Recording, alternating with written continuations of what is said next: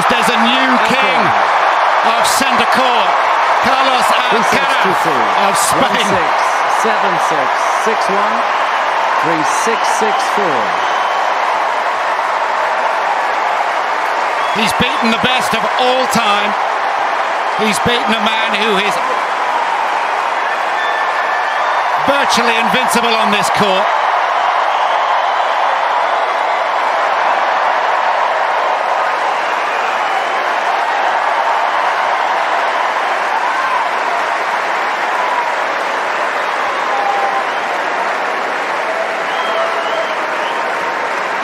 And just with all the great finals, you see the champion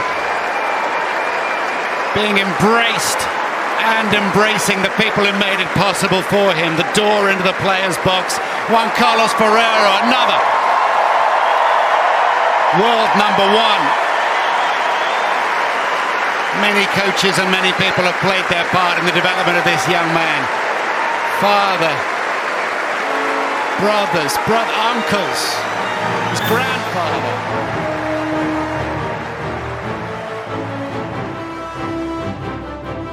All right, everyone, welcome to Trips Tennis Talk, the amateur podcast about professional tennis. Thanks for finding the show. Thanks for downloading. I don't even know where to begin with this. What a day. What a match. Let's begin here. Carlos Alcaraz is your new Wimbledon champion. He has taken the trophy from Novak Djokovic in 5 thrilling sets, coming back from a set down to dethrone the 4 times defending champion, the guy that was going for a calendar year Grand Slam, the 23-time major winner. Carlos Alcaraz is a special player. He is a revelation. And that is going to be the topic of the beginning of today's show. It's going to be a great podcast. I'm really looking forward to this one. We have a lot of stuff to go over. First, we're going to address the men's final here. Then I'll talk about the women's final from yesterday. And then a couple of topics about other subjects a little bit later on. But hope you enjoy the show today. There is something for everybody in here. And this podcast is also designed to be listened to over several days or several sittings, because it's definitely going to be a long one. Not sure of the exact length yet, but no doubt it's going to be the longest episode so far in the history of the show. So let's move into our first topic, the big picture stats and the big picture feelings about the final. So let's talk about what this means for both players, what this Alcaraz Wimbledon title means. For Alcaraz himself, he is now the U.S. Open and Wimbledon defending champions. He is the only player under 35 to be a multiple Grand Slam winner. There are a couple over 35. Those players would be Djokovic, Andy Murray, Rafa Nadal, and Stan Wawrinka. And add to that list Carlos Alcaraz. That is a heck of a list for 2 reasons. One, the other names that he's next to, and 2, the fact that from ages 18 to 35, he's the only one. That's a huge age span that Alcaraz has differentiated himself from already in terms of his achievements. And it's not like he's on the end of that age spectrum. He is. He's on the beginning end of it. He's at the start of that age spectrum. Just imagine if he continues on this trajectory, what he could achieve statistically by the end of his career. In terms of age, he absolutely is a revelation. Djokovic won his first Grand Slam at 20. It took him a couple years. What would that have been? 3 years to win the next one? So he would have been 23 when he won his second. Djokovic, Alcaraz has won his second at age 20. And I believe, I'm not exactly sure on the timing, Djokovic's birthday is in May, so he would have been 20 and a half when he won the 2008 Australian Open, and Carlos Alcaraz just turned 20. So he's 20 and a month or two, and he's already won his second before Djokovic had won his first. Federer was pretty late in coming in. I don't have that in front of me.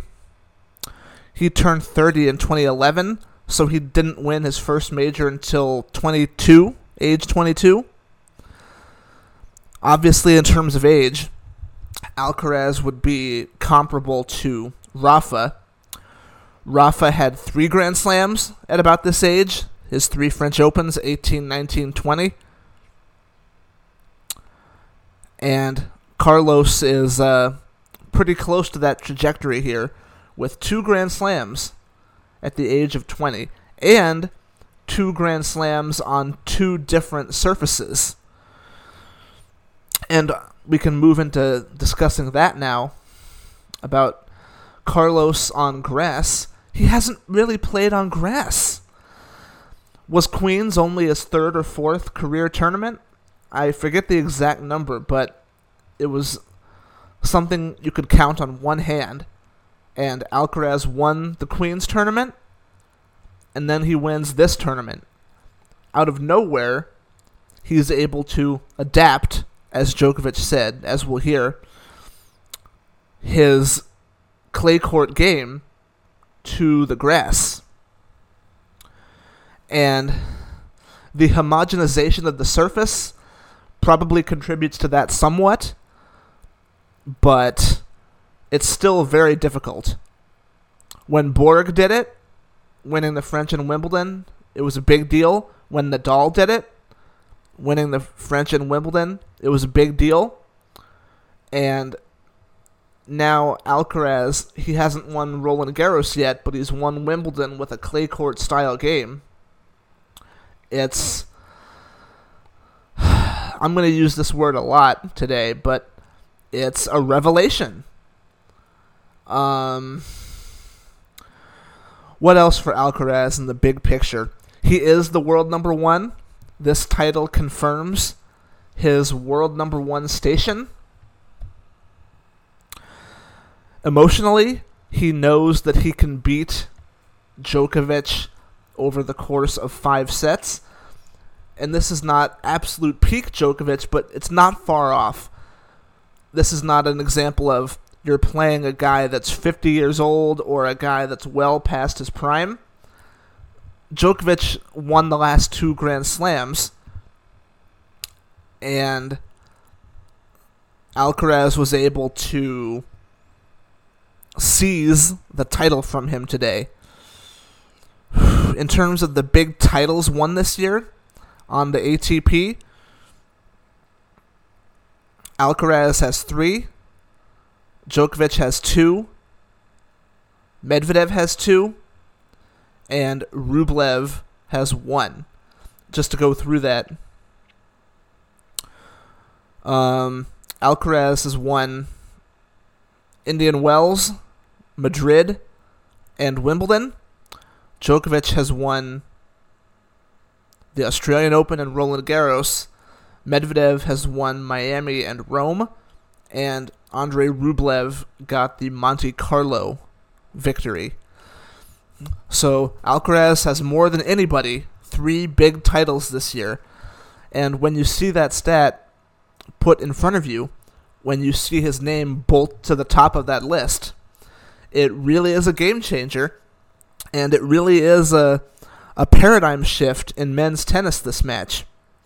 And I know it's really easy to be a prisoner of the moment And I should also caveat this. It's only a couple of hours after the match. We're coming to you at 1:44 p.m. West Coast, and in London that would make it 8 plus 1. That would make it 9:44 p.m. Sunday night. So we're just, because the match ended at 6:52, so we're less than 3 hours from the match being over. And what the tennis world thinks of this match has not fully crystallized yet. It will crystallize, and it will become part of history over the next several weeks. But for now, I'm going to do my best to try and give an objective view, even if it is difficult just coming off of the moment. And for Alcaraz, he won it against Djokovic in his prime, or near his prime. And if Alcaraz eventually makes a run at that Grand Slam count, it's going to include a cross-section with Djokovic. Like, if in 10 years, Alcaraz has tied him or has passed him or is within a couple of him, those head-to-head matchups matter. And we can say 10 or 15 years from now that if this match today had swung the other way, it's just... my point is, this could be a huge pendulum turn in tennis history. Now, I understand it could go both ways. Djokovic could win the next 5 majors. Alcaraz could break both his legs tomorrow and never play tennis again. I understand those are the two extremes. But, gosh, in this moment, it sure feels like it was an earthquake today in men's tennis. There was no doubt. And I'm definitely going to forget some good stats. I'm going to do my best to try and remember everything. What else for the Alcaraz big picture side today? He's a Roland Garros title away from winning majors on all 3 surfaces. It's well, I guess let's go ahead and move on to the big picture for Djokovic now, where this is still on topic 1. For Djokovic, he was right there, and we'll get into that when we do a deep dive into the match. He only lost this match by 2 total points, and he played like crap, especially in the middle of the match. Let's talk about Djokovic's performance first. First set, he was good. Middle of the match, Djokovic did not play that well. In the big points in the second set, he made some errors, and he got rattled. The third set in particular, he played like crap. He was completely shaken. In the fourth and fifth sets, he got it back a little bit. He rescued himself from the low, but it was not like he was hitting any zeniths or apexes out there. Even in the fourth and fifth sets, when Djokovic was playing better, it was still a story of the match that Djokovic, pretty much in the second, third, fourth, and fifth sets, he was not playing at an A+ level. In the third set, rather, he was playing maybe at a D or a C level. In the fourth and fifth sets, he was at a nice kind of B level, B- maybe. But the way Alcaraz was playing, that was not enough to get it done. For Alcaraz's level, he took it up to the stratosphere in that fifth set. The last couple of games, he played very well. And I'm glad that he finished on his high for the match in terms of form, because that means the narrative can be Alcaraz took the title instead of Djokovic lost it. So Alcaraz, in the end, absolutely deserved to win. His last service game was a thing of beauty. For Djokovic, what do we think the chances are that this is it? It always could be. Federer's last title was the 2018 Australian, and it certainly didn't feel like that at the time. How many more can Djokovic win? And this can go a couple of ways, right? In one extreme, he could never win again, and Alcaraz could continue his dominance of him. I shouldn't say that. Alcaraz can continue to beat him, and Djokovic loses the motivation and his results get worse and he fades away without winning ever again. Or does Djokovic take this and beat Alcaraz the next 5 times they play, a couple times in major finals, and does this go down as a historical footnote only? And time will tell. Time will give us the answer for that. Djokovic is 36. This is definitely one that got away. He definitely should have won. He had it within himself to win today. Alcaraz had it within himself to lose today. And Djokovic basically said as much in his on-court interview after the match, which is kind of an interesting thing to say in the on-court interview, you know, in the press conference, let alone in the on-court interview. But Djokovic definitely let one get away. He was emotional afterwards when he was addressing his family, which we'll hear in a moment. But it was a pretty crushing defeat for Djokovic, I think. And he's got all the records. That's not really an issue right now. Like, it's 23-2. Like, the end of the Alcaraz story is not going to be written with Djokovic on the court. I think it was more of a case of a kid got him finally. No matter what the tally of the Grand Slam numbers is or are, it's tough when you're the alpha dog, and when you say you're the alpha dog, and then somebody comes along and beats you comprehensively, and you kind of realize that he's been surpassed. Or at least he was surpassed for one day.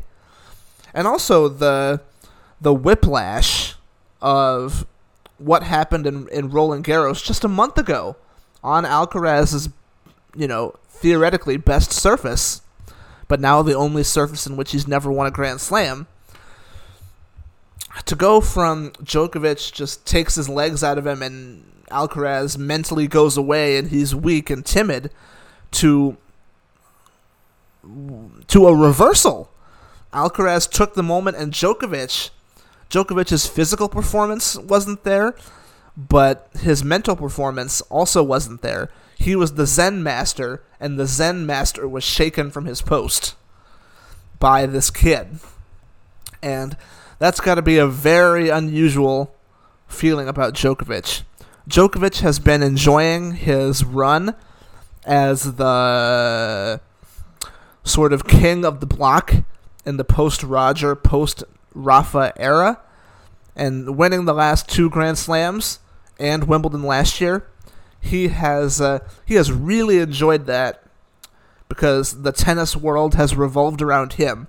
And as I've said many times, things change quickly in tennis. All of a sudden, here he is getting beat by a kid. And is this a paradigm shift or is it a blip on the radar? As I said a moment ago. The match itself, big picture thoughts about that. It was a great match. It was unquestionably the match of the year.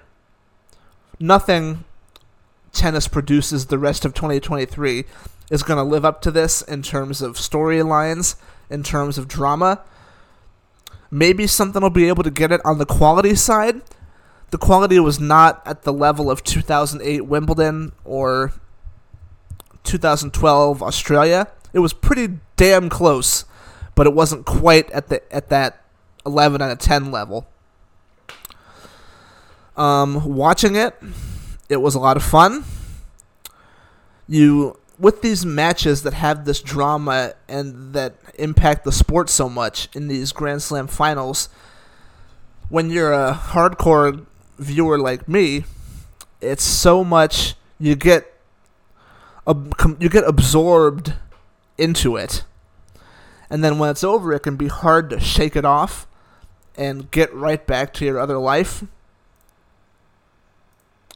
because of the quality of it and because of how much that watching that, sort of gives to you emotionally. And I'm grateful that tennis has given me a lot of those finals over the years. Topic 2. Let's talk about the match in some detail. Let me get my book. All right. The umpire today was Fergus Murphy. But we'll just talk about him first. Why not? Hang on just a moment. Okay. So Fergus Murphy, Djokovic does not like him. He has a reputation for being persnickety and for being unsympathetic to players, kind of Carlos Ramos style. And it didn't end up mattering in the last few sets, but what was the deal here? Ah, yes, that's right. At 4-5 in the second set tiebreak, Fergus Murphy gave Djokovic a time violation. And he definitely earned it. Djokovic was definitely taking his time. But Djokovic did not like that. That was the only one, though.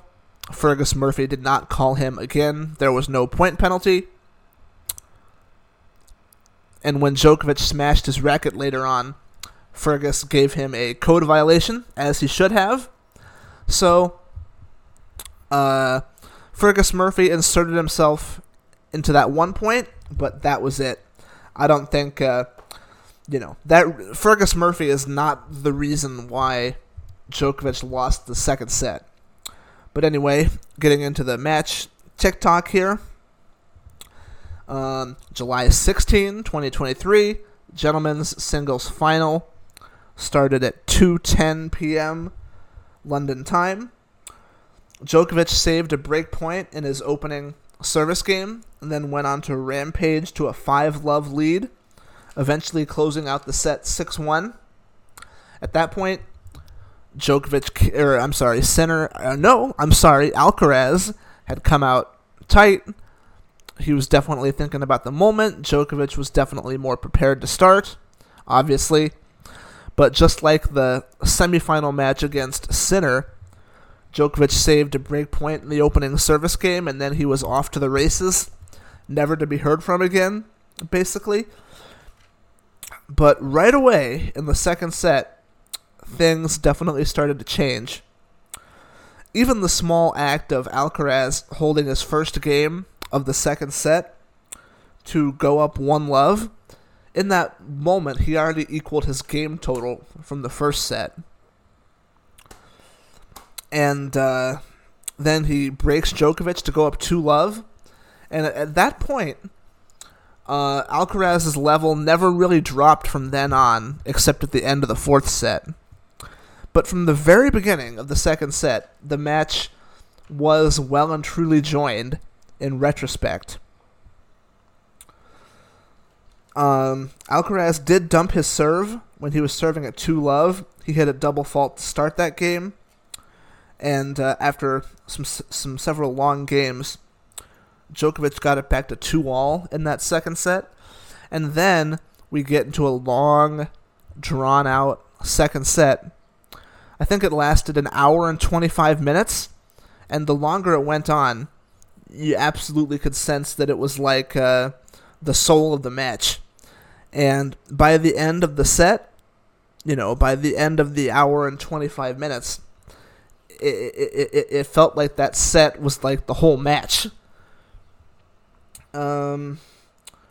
Games went with serve the rest of the set, but they were tight games, they were long games, and even going back to the first set. In the first set, let me see how many deuce games there were. 1, 2 in the first set, and in the second set, the number of deuce games was this. 1, 2, 3, 4 in a row, 5 a little later.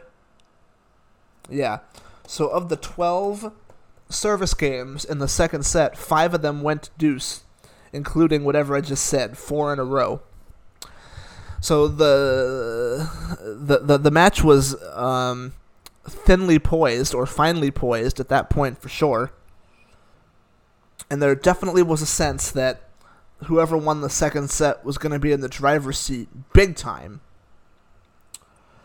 Djokovic was serving second in this set, so he had to hold his serve at 5-6 to get into the tiebreak.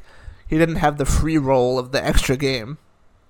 If he had been up 6-5, then people would have said Djokovic is guaranteed a tiebreak, and we all know about his tiebreak streak.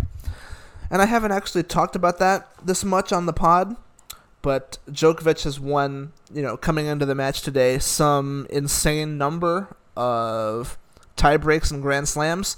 I think it was 15, 16, 17, something like that, since he'd lost one early in Australia to Enzo Quacode. And in the tiebreak, what's my note here? Djokovic drop shot unforced error into the net. That would have been 1, 2, 3, 4, 5, 6 on the 6th point of the breaker, and that was to make it 3-all. So he made I have that down in my notes as a big moment. And Djokovic, I believe, had a set point in that set. Couldn't capitalize. Got to 6-all in the breaker. Got to 7-6 with serve, I believe. And then Alcaraz got that mini break there to win that second set. It was massive moment to level up the match 1-6, 7-6 at that point. And the Djokovic tiebreak streak was over.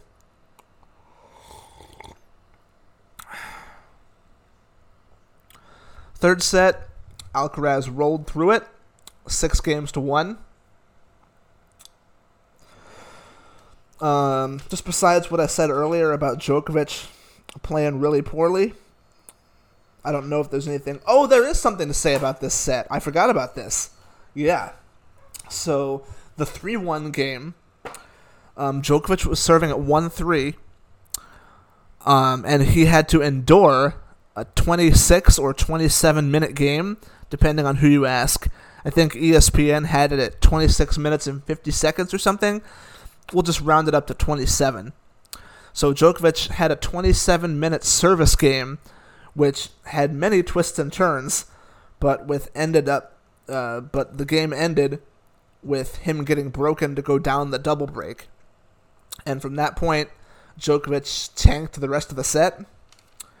But yeah, the centerpiece of that game, definitely that half-hour game. In the third set total, let me count the deuce games for you. 1, 2, 3, 3. And given the set was basically only 5 games long, the games that mattered early in that third set, they were all deuce games, and including that extended game. Fourth set, at this point, when Alcaraz went up 2-1, I thought he was going to do it. I genuinely did. I know that you can't count Djokovic out and that he would look to win the next 2 sets, and he was perfectly capable of doing that, and he's done that before. And I knew that in the moment. But even so, when this was happening, you just felt like Alcaraz was on his way.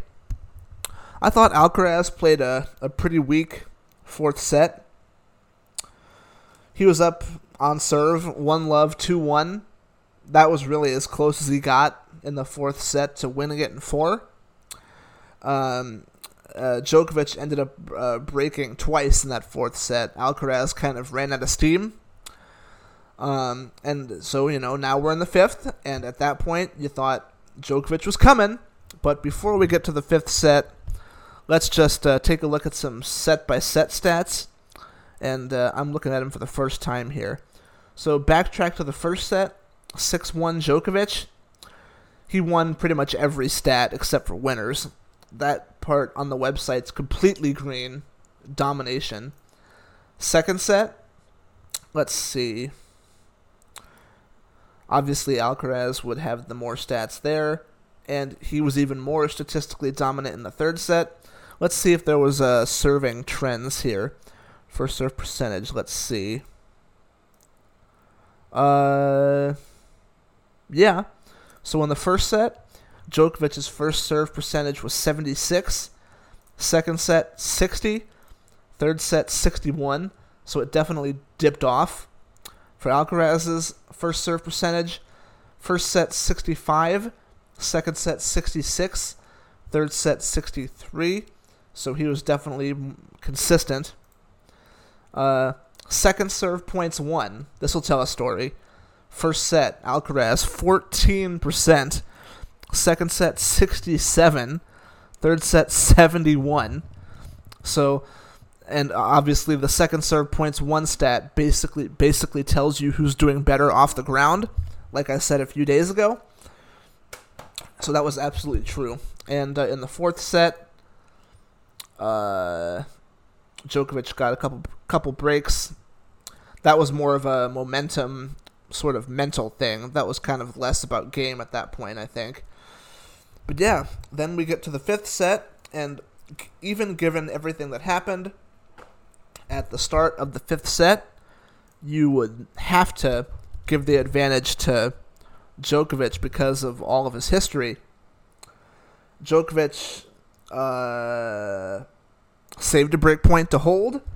Then Alcaraz saved a break point to hold. And that was really the match. In the very next game, Alcaraz got the break, and then he rode it out the rest of the match. That's something, too. The decisive break came at 1-1 in the fifth set, and that was the only break of that set. Alcaraz served the next couple of games pretty much drama-free. He did not face a break point the rest of the time. So that's the proof that Alcaraz wrestled the fifth set from Djokovic. Deuce games in the fifth set. 1, 2, 2. It was the first two. The two games that decided the match early in that fifth set. Again, Djokovic saving a break point and then squandering a break point.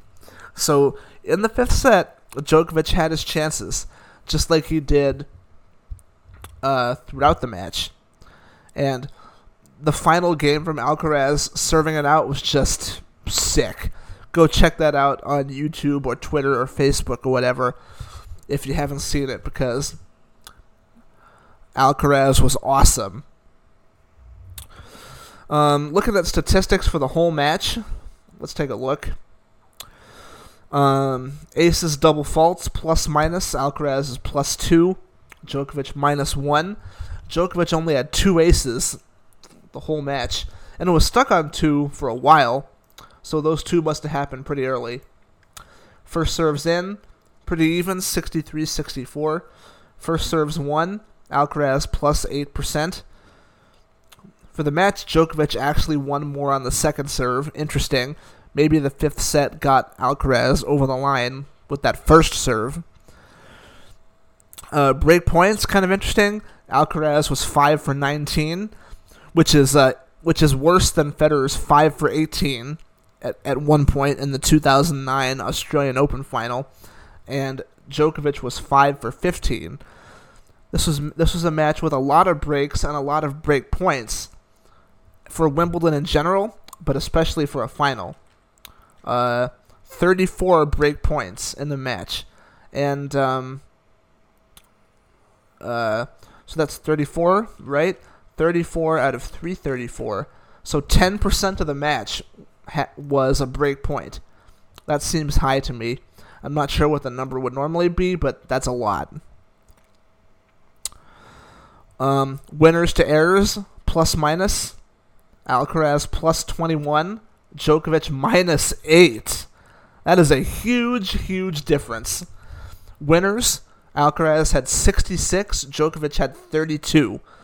More than double. That is massive difference. You need weapons to win Grand Slams, and Carlos Alcaraz, that kid has got weapons. Unforced errors, Alcaraz 45, Djokovic 40. So Djokovic, had less errors, but total winners to unforced, Alcaraz, what is that? 111, right? And Djokovic 72. So littering up the stat sheet, Alcaraz was totally in control off the ground. That's a very strong statistical argument right there. And yet, total points won 168 to 166. And Djokovic played bad, and he should have won. And he let his opponent dominate by that much off the ground, and he still almost won. This maybe is Djokovic's Juan Martín del Potro moment. I'm not saying that Alcaraz is going to go on to have the same career. He's already got more majors than del Potro. But in the 2009 U.S. Open, he out-hit Federer on that day. And on this day, Alcaraz completely out-hit Djokovic. Kind of a sight to behold. But yeah, that is the deep dive of the match. Topic 3, audio from the players. Okay, first, I want to play their on-court interviews. I think it's worthy to hear that. And I've got that rigged up live here as I'm taping this. So here's Djokovic on court afterwards. Novak, what an extraordinary final. You really left your heart and soul out here on this centre court for nearly 5 hours.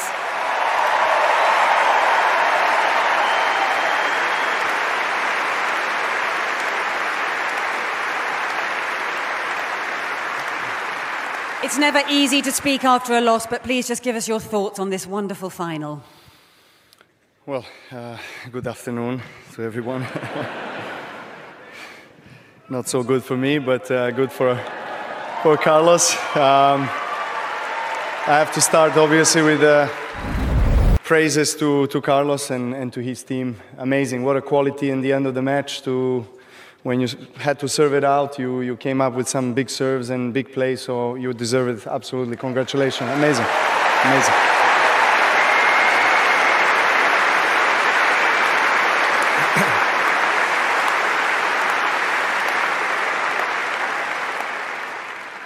I thought I'll have trouble with you only on clay and maybe hardcourt, but not on grass. But now,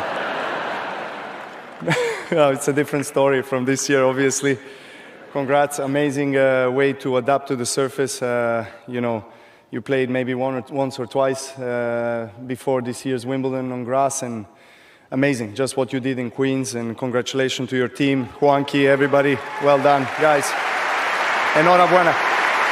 Wow.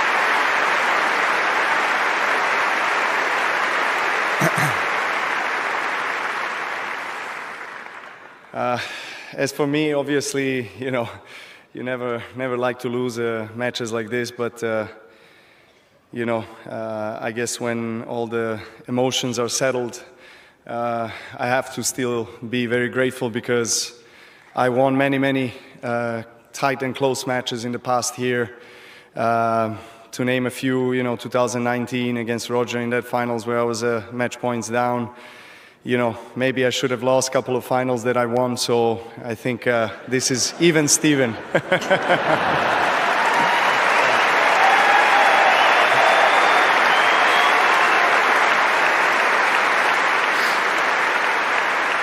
And of course, you won in Australia, you won at Roland Garros, here you are in yet another final here in Wimbledon. It's been a very good year, so you must be still very proud of what you've achieved so far. I will be tomorrow morning probably, but today not so much. Obviously, tough one to swallow, when you are so close. But again, these are the moments that we work for every single day to be able to play on the biggest stages and biggest courts, most important tournaments in the world. And I've been blessed with so many incredible matches throughout my career. So this is just another one in the history books for me. So I'm really, really grateful, even though, of course, I did not win today, but I lost to a better player, and I have to congratulate him and move on stronger, hopefully.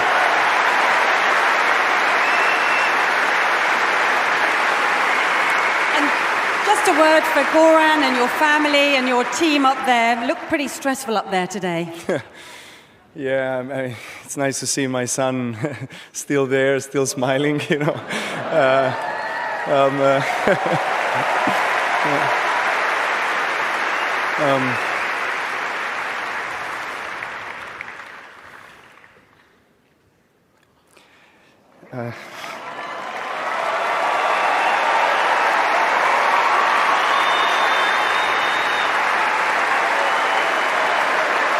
Sorry.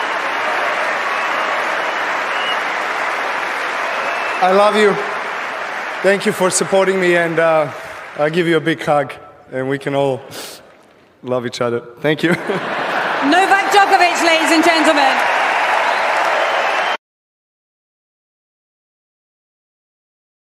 All right, that was the runner-up, Novak Djokovic. And now, here is the champion after a commercial. What is the real story? 3, 2, 1. Well, many congratulations, Carlos. I know you've dreamed about holding this trophy since you were a young boy. There were so many twists and turns, momentum shifts in the match. You worked so hard for it. How does it feel holding it right now? Well, it's it's a dream come true for me. As I said before, of course, it's great to win, but even if I would have lost, I would be really proud of myself, in this amazing run, making history in this beautiful tournament, playing a final against a legend of our sport. For me, it's incredible, as I said, it's a dream come true, be able to, play in these stages. It's amazing for a boy, 20 years old. I didn't expect to reach, this kind of situations really fast. I'm really proud of my.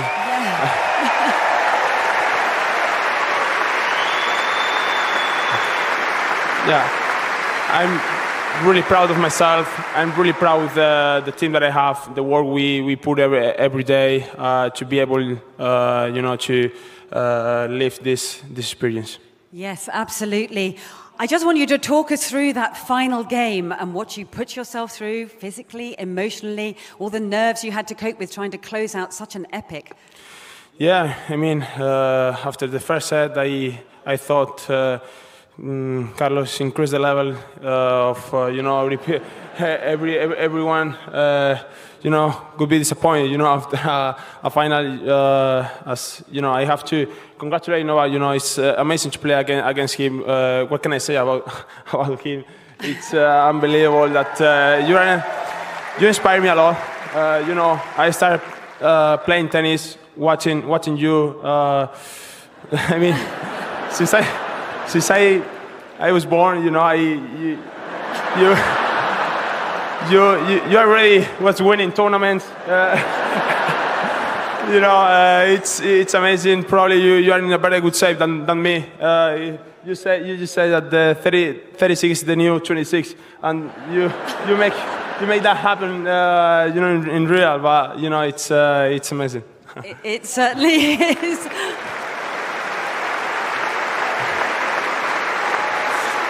And you always said you wanted to play a Wimbledon final, and of course you've played in front of the royal box, in front of royalty, and home royalty as well. King Philippe, the King of Spain. How special was that? Well, it's really special, It's special to play, in front royalty, the Prince of Wales, everyone. Philippe, I'm really proud, that you are here supporting me. I played in front of you just twice that I won. I hope you are coming more. It's it's really, really special, and I have to thank you for coming and supporting.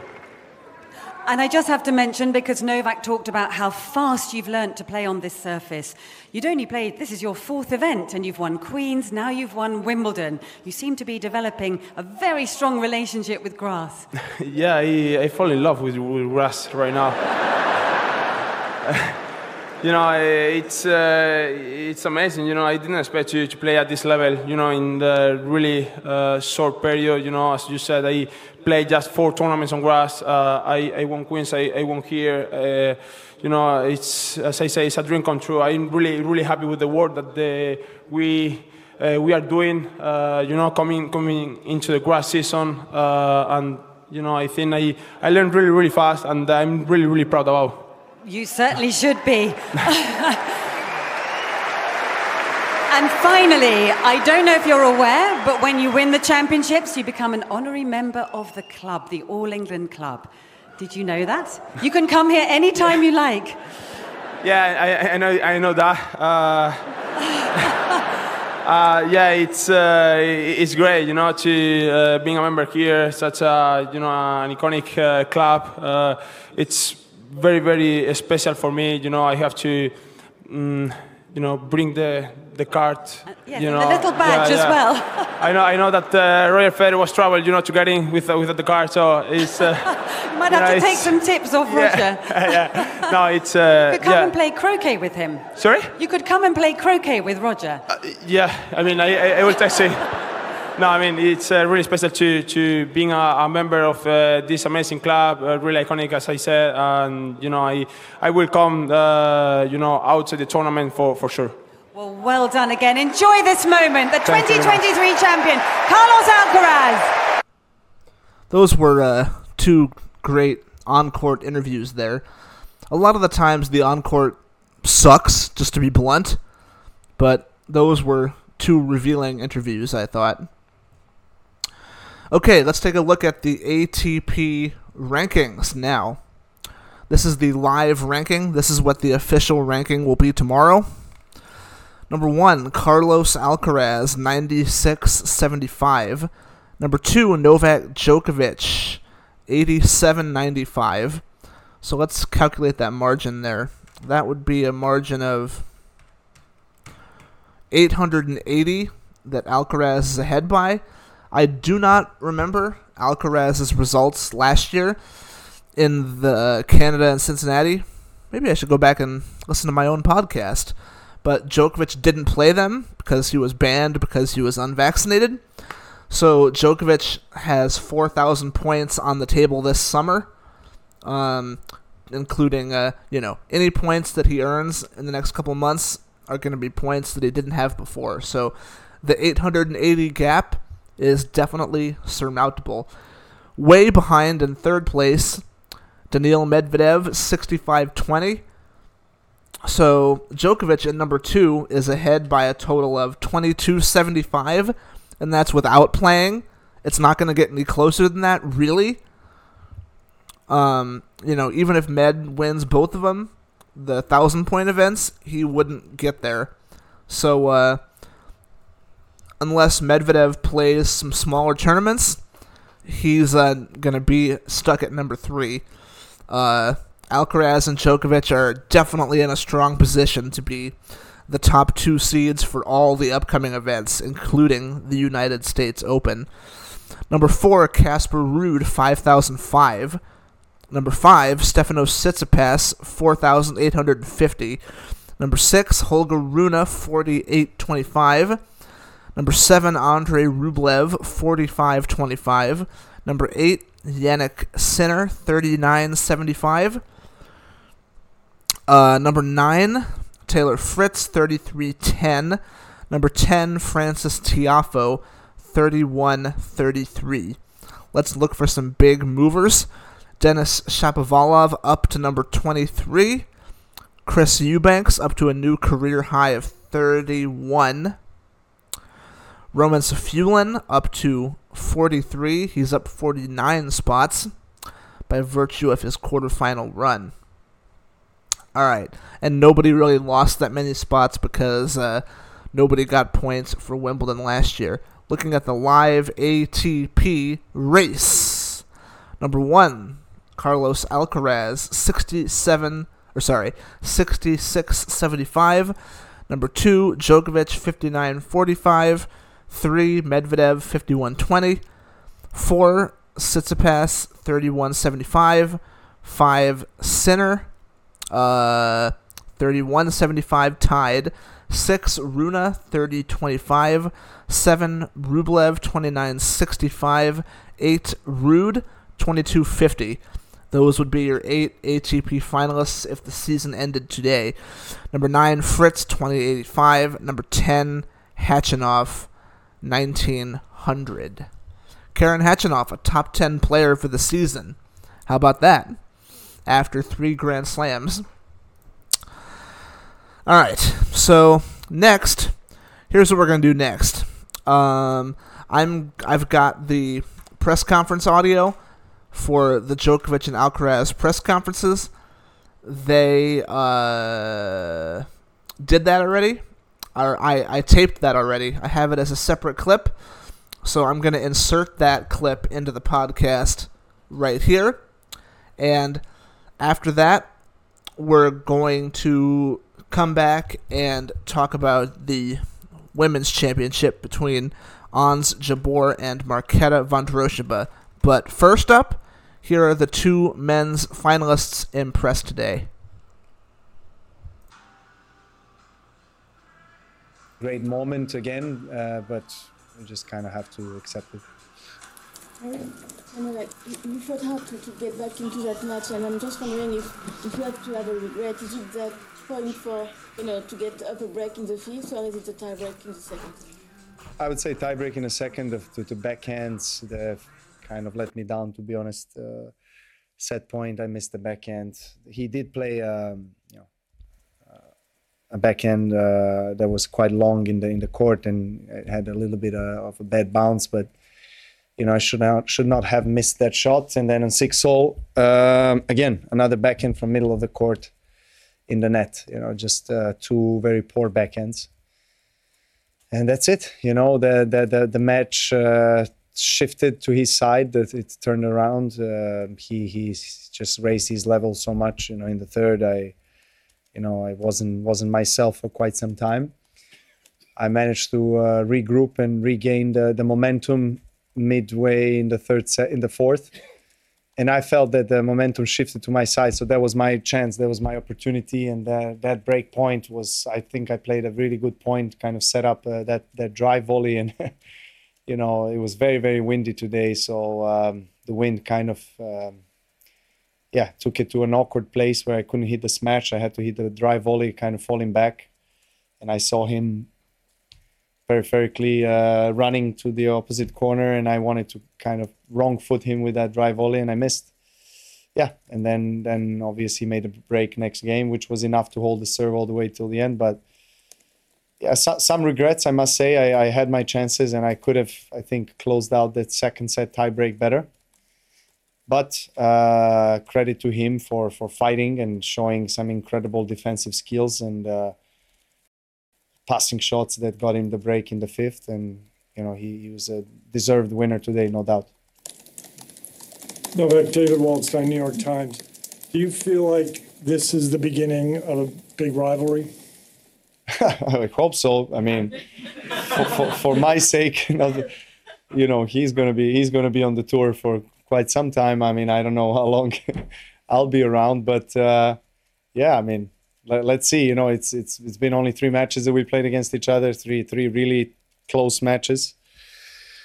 2 already this year in later stages of Grand Slams. I hope we get to play in US Open. Why not? I think it's good for the sport, playing 1 and 2 in the world, facing each other in almost a 5 hours, 5-set thriller. It's couldn't be better for our sport in general. So why not?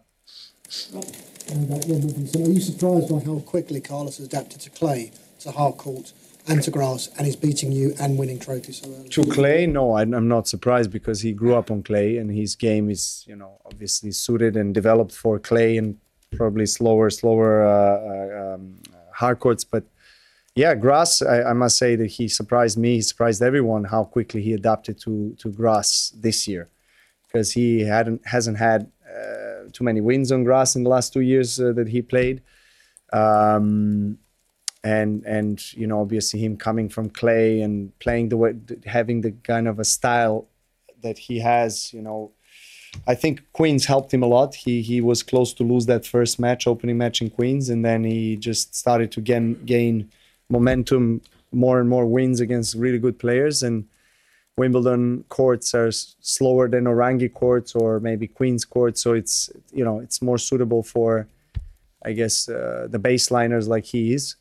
But I must say, you know, the slices, the you know, kind of chipping returns and the net play, it's very impressive. You know, I didn't expect him to play so well this year on grass, but he's proven that, you know,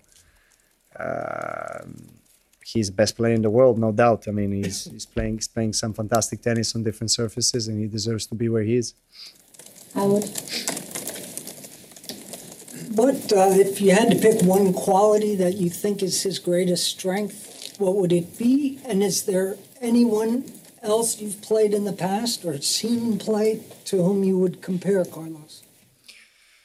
Well, I think people have been talking in the past 12 months or so about his game being consisting of certain elements from Roger Ruff and myself. I would agree with that. I think he's got basically best of all three worlds.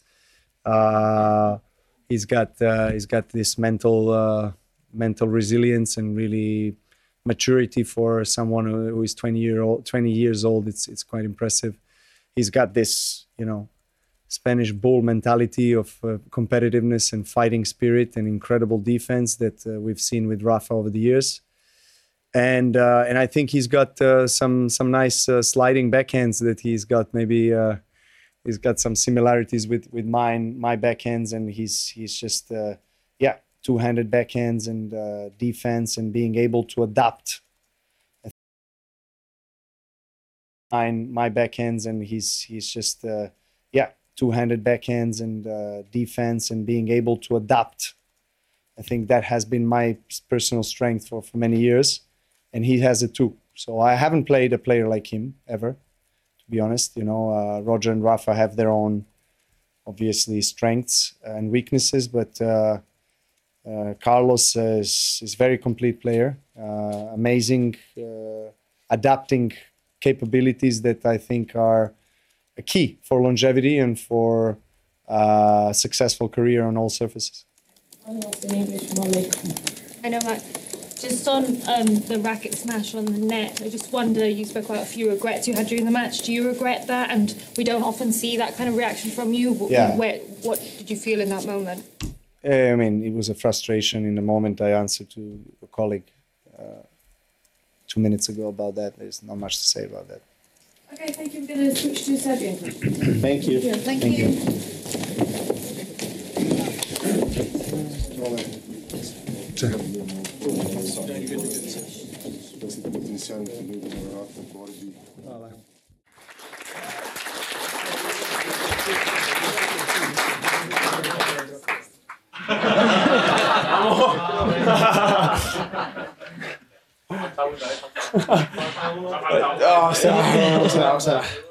Good evening. Welcome to the press conference for Carlos Alcaraz, Wimbledon champion. How does it feel, Carlos, to be the Wimbledon champion? Well, feels great.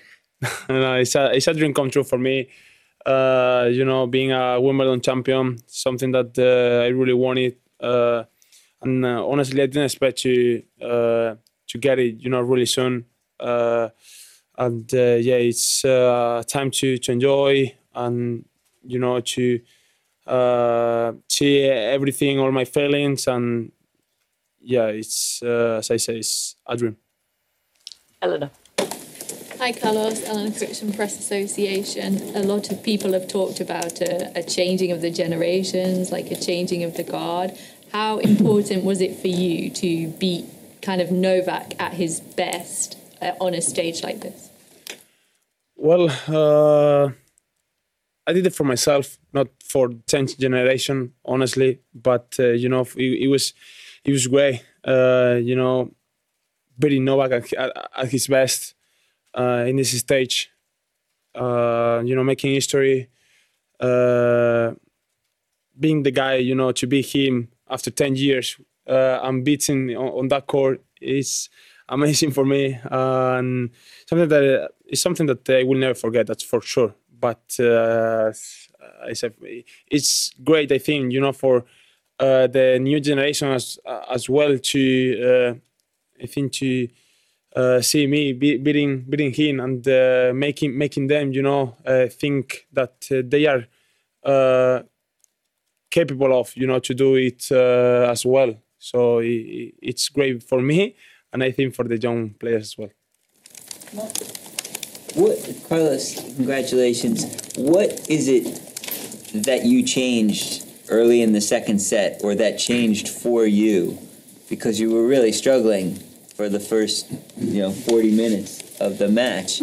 And then what happened that allowed you to fight and get even and be playing on an even court? Well, it was tough first set, honestly, but I thought that they was playing great. It was playing a good level. I had chances, to break his serve, or I was close to break his serve. I couldn't take it, and that's it's a problem. When you don't take the opportunities against a legend like Novak, you have to struggle with. But in the second set, I knew that I was going to have my chances. I had to be focused. I had to, to stay there and waiting for my my chance to be up or to be close on the score. And after winning the second set, it was really good for me, because if I would have lost that set, probably I couldn't lift the trophy. I probably could have lost in 3 sets, in straight sets, and I would say that gave me a lot of confidence, a lot of motivation, to still going and, to think that I'm able to win Novak in that stage. Carlos, question going back to the French Open and the cramps that you suffered in that match, just the feelings that you had after that semifinal. What steps did you take, if anything, to sort of ensure that you would be able to go, as you did today, 5 sets strong with Novak? And was there any sort of change in your approach, recovery, anything like that, to just make sure that you would remain on form? Sorry, say again, please. Just in terms of your recovery, to go 5 sets and to be going toe-to-toe with Novak today. I know you wanted to do that at Roland Garros. Wasn't possible the way the day went. But what allowed you to do that today? Yeah. Well, as I said before, I am totally different player than French Open. I grew up a lot since that moment. I learned a lot from that moment. As I said before the final, I took lesson from that match. I did something different. Before the match, I prepared a little bit different mentally before the match, and I could deal with the pressure, the nerves better than I did in French Open. Obviously on grass is different than on clay, but I'm really happy to be able to stay there. Didn't get down, didn't give up, and I fought, until the last ball. Every ball, I think we made great rallies, great points, and it was a long match, a long set, and as I think was the mental part that allowed me to stay there during the 5 sets. Congratulations, Carlos. I wanted to ask you, before the final, you said that this was the biggest moment of your life, and for Novak, it was just another match, possibly. I want to ask you, why was it the biggest moment in your life? You're just 20. There are going to be many, many Grand Slam finals, but why was this such an important moment for you? Well, right now, yeah, it's the happiest moment of my life, that's for sure. Probably in 5 years, could change. But right now I'm 20. I didn't live too many situations like this, so I'm gonna enjoy this moment. But making history that I did today, it's the happiest moment of my life, and I think it's not gonna change for a long time. So it's like beating Novak, winning Wimbledon championship is something that I dream about since I started playing tennis. So that's why it's the biggest moment of my life. Carlos, you said just then that you're going to enjoy this. What's the plan tonight? Any wild plans, parties planned? Well, I have the official dinner, like every year. And then, I don't know. I'm going to spend time with my family, that's for sure, but don't know where yet. Novak was asked to describe what he thinks your best qualities are. He said you've got a little bit of him, a little bit of Roger Federer, and a little bit of Rafael Nadal. Well, I guess I wanted to ask what your reaction is to that. I think you just kind of gave us a little bit, but also, how would you describe yourself as a player? What do you think your best qualities are? Well, it's crazy that Novak say that, honestly. But, I consider myself a really complete player. I think I have the shots, I have the strength physically, strength mentally, enough, to endurance these situations. I don't know. Probably he's right, but I don't want to think about it. I want to think that I'm full Carlos Alcaraz, let's say, but probably I have some great ability from every player. What did you learn about yourself today? It's quite a good question. I don't know. I probably know that I'm really incapable of, doing the things that I did today. Probably before this match, I thought that I wasn't ready, to beat Djokovic in 5 sets, an epic match like this, or stay good physically or good mentally, about 5 hours against a legend. Probably that I learned today, about myself today.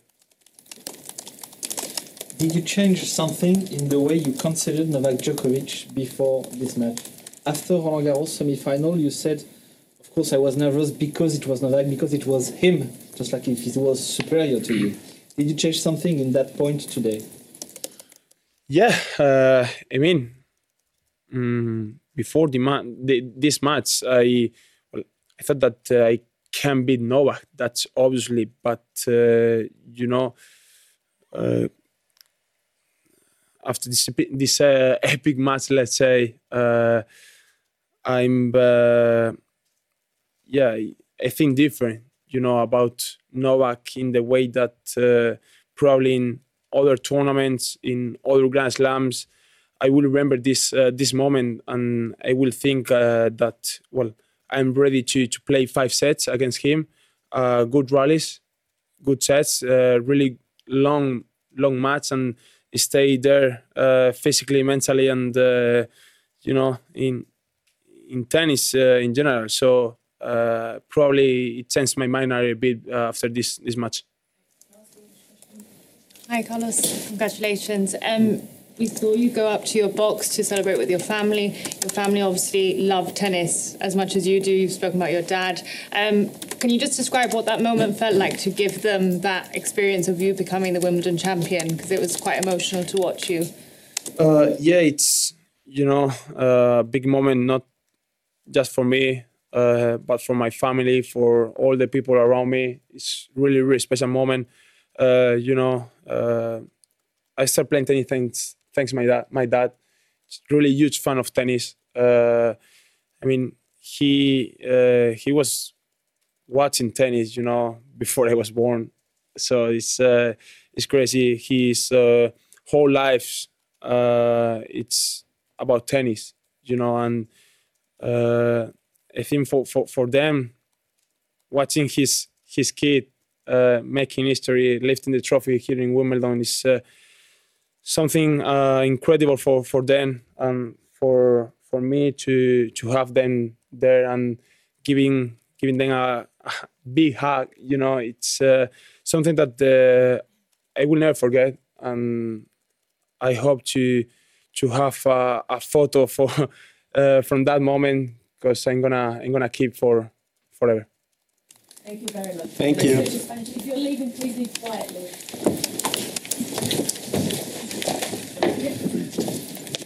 ¿Qué tal, Carlos? Muy buenas. Enhorabuena, campeón de Wimbledon. Hoy en vez de uno te voy a pedir dos adjetivos. Uno, ¿qué se siente cuando... Alright, everyone, so now let's turn our attention to the women's championship that was played yesterday. Marketa Vondrousova getting her first Grand Slam victory, 6-4, 6-4 against Ons Jabeur. The one statistical thing that I didn't talk about in the clip that you're going to hear coming up is that Jabeur was up 3-1 in both sets and then lost 4-6, 4-6. Man, that is a killer. Coming up in just a few moments, I'm going to speak to one of my old friends, Luke, who I used to go to Florida State with. We both know each other through our music connections and our sports football connections, and we're going to have some football talk too. But we talked just after the match, about half an hour after the trophy ceremony yesterday, so I'm going to let my contemporary thoughts of yesterday speak for myself on the particulars of what happened between Vondrousova and Jabeur. But just want to reiterate, definitely gutted for Jabeur. Hopefully she can get one day, but I'm skeptical that she can, and Luke and myself get into that. I want to go over the WTA rankings real quick as a result of Vondrousova's victory. Here's the new WTA top 10. Number 1, Iga Swiatek, 93.15. Number 2, Aryna Sabalenka, 88.45. Number 3, Elena Rybakina, 54.65. Number 4, Jessica Pegula, 53.95. Number 5, Caroline Garcia, 48.65. Number 6, Ons Jabeur, 48.47. Number 7, Coco Gauff, 33.90. Number 8, Petra Kvitova, 33.41, up a place. Number 9, Maria Sakkari, 33.10, minus a spot. Number 10, Marketa Vondrousova, up 32 spots. Now career high, top 10 in the world. Taking a look at some other big movers, Alina Svitolina is up 27 spots. I'm sorry, she's up 49 spots to number 27, but I got into some of this stuff already the other day. Let's take a look at the WTA race. Number 1, Sabalenka, 64.55. Number 2, Swiatek, 56.85. Number 3, Rybakina, 48.91. Then a little ways back and forth, Jessica Pegula, 29.75. Right there, Marketa Vondrousova, 29.36. Number 6, Ons Jabeur, 27.81. Number 7, Kvitova, 23.55. Number 8, Mukova, 21.50. So those are your 8 best players in the world after 3 of the 4 Grand Slams. Coco Gauff is 9th. Belinda Bencic is 10th. And Svitolina is 22nd in the race. All right, so our next couple of topics, we're going to talk about the WTA final with Luke, and we also give some out-of-date predictions about what happened with the men today. So let's see how right or how wrong we were. All right, here's my conversation with Luke McManus. All right, so Luke, who are we? How do we know each other? So we went to Florida State together in the percussion studio, or, we connected through that. Yep. And we've kept in touch since with our sports teams. We are both Jacksonville Jaguar fans. Duval, baby, let's go. Yes, and we'll get to that in a little bit. But this might be the first time we've actually talked to each other live, face-to-face, since we were in FSU. So Yeah, it's true, isn't it? What is that, 6-7 years? Man, we're getting old. It's a lot more than I wanted to count, for sure. Yeah. All right, so getting into some topics here. First, so just for the people listening, we're recording this about half an hour after Marketa Vondrousova won the Wimbledon women's singles title. So, topic number one, let's talk about that match. I think the defining... Well, actually, before I ask a specific question, what did you think of it, Luke? Did you get a chance to check it out? Yeah, I watched it from the treadmill and the stationary bike, which was fun. But no, it was. I think I told you leading up to it, like the number of breaks on the serve jumped out to me as just like kind of a helter-skelter match, even though it was very straightforward at the end result. That was a great point by you. That I hadn't thought about that, and I looked it up afterwards, and it was 10 breaks in 20 games.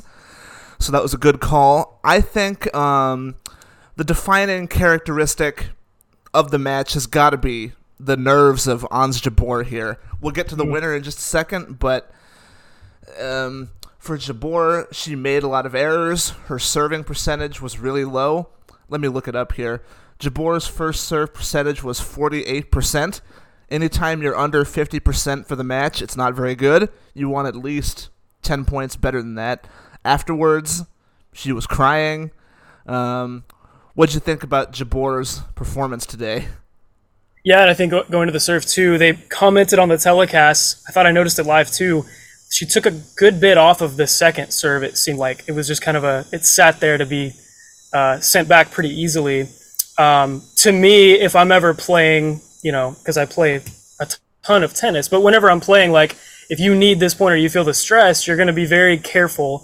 And I guess it felt like, especially on the second serve, she was very careful, to add your point about the nerves. Yeah, and for Vondrousova, she played really well. I've watched her last couple matches this week, and as I've been telling people, she's serving well. She's got the big power sort of Czech serve that the Czech players have. Statistically, she won most of the stats today. And she played great, didn't she? Yeah, I mean, my goodness. I know there's reasons for it, injuries and whatnot, but still to be unseated and just look like an absolute mainstay on center court, that was crazy. That was impressive to watch. It was.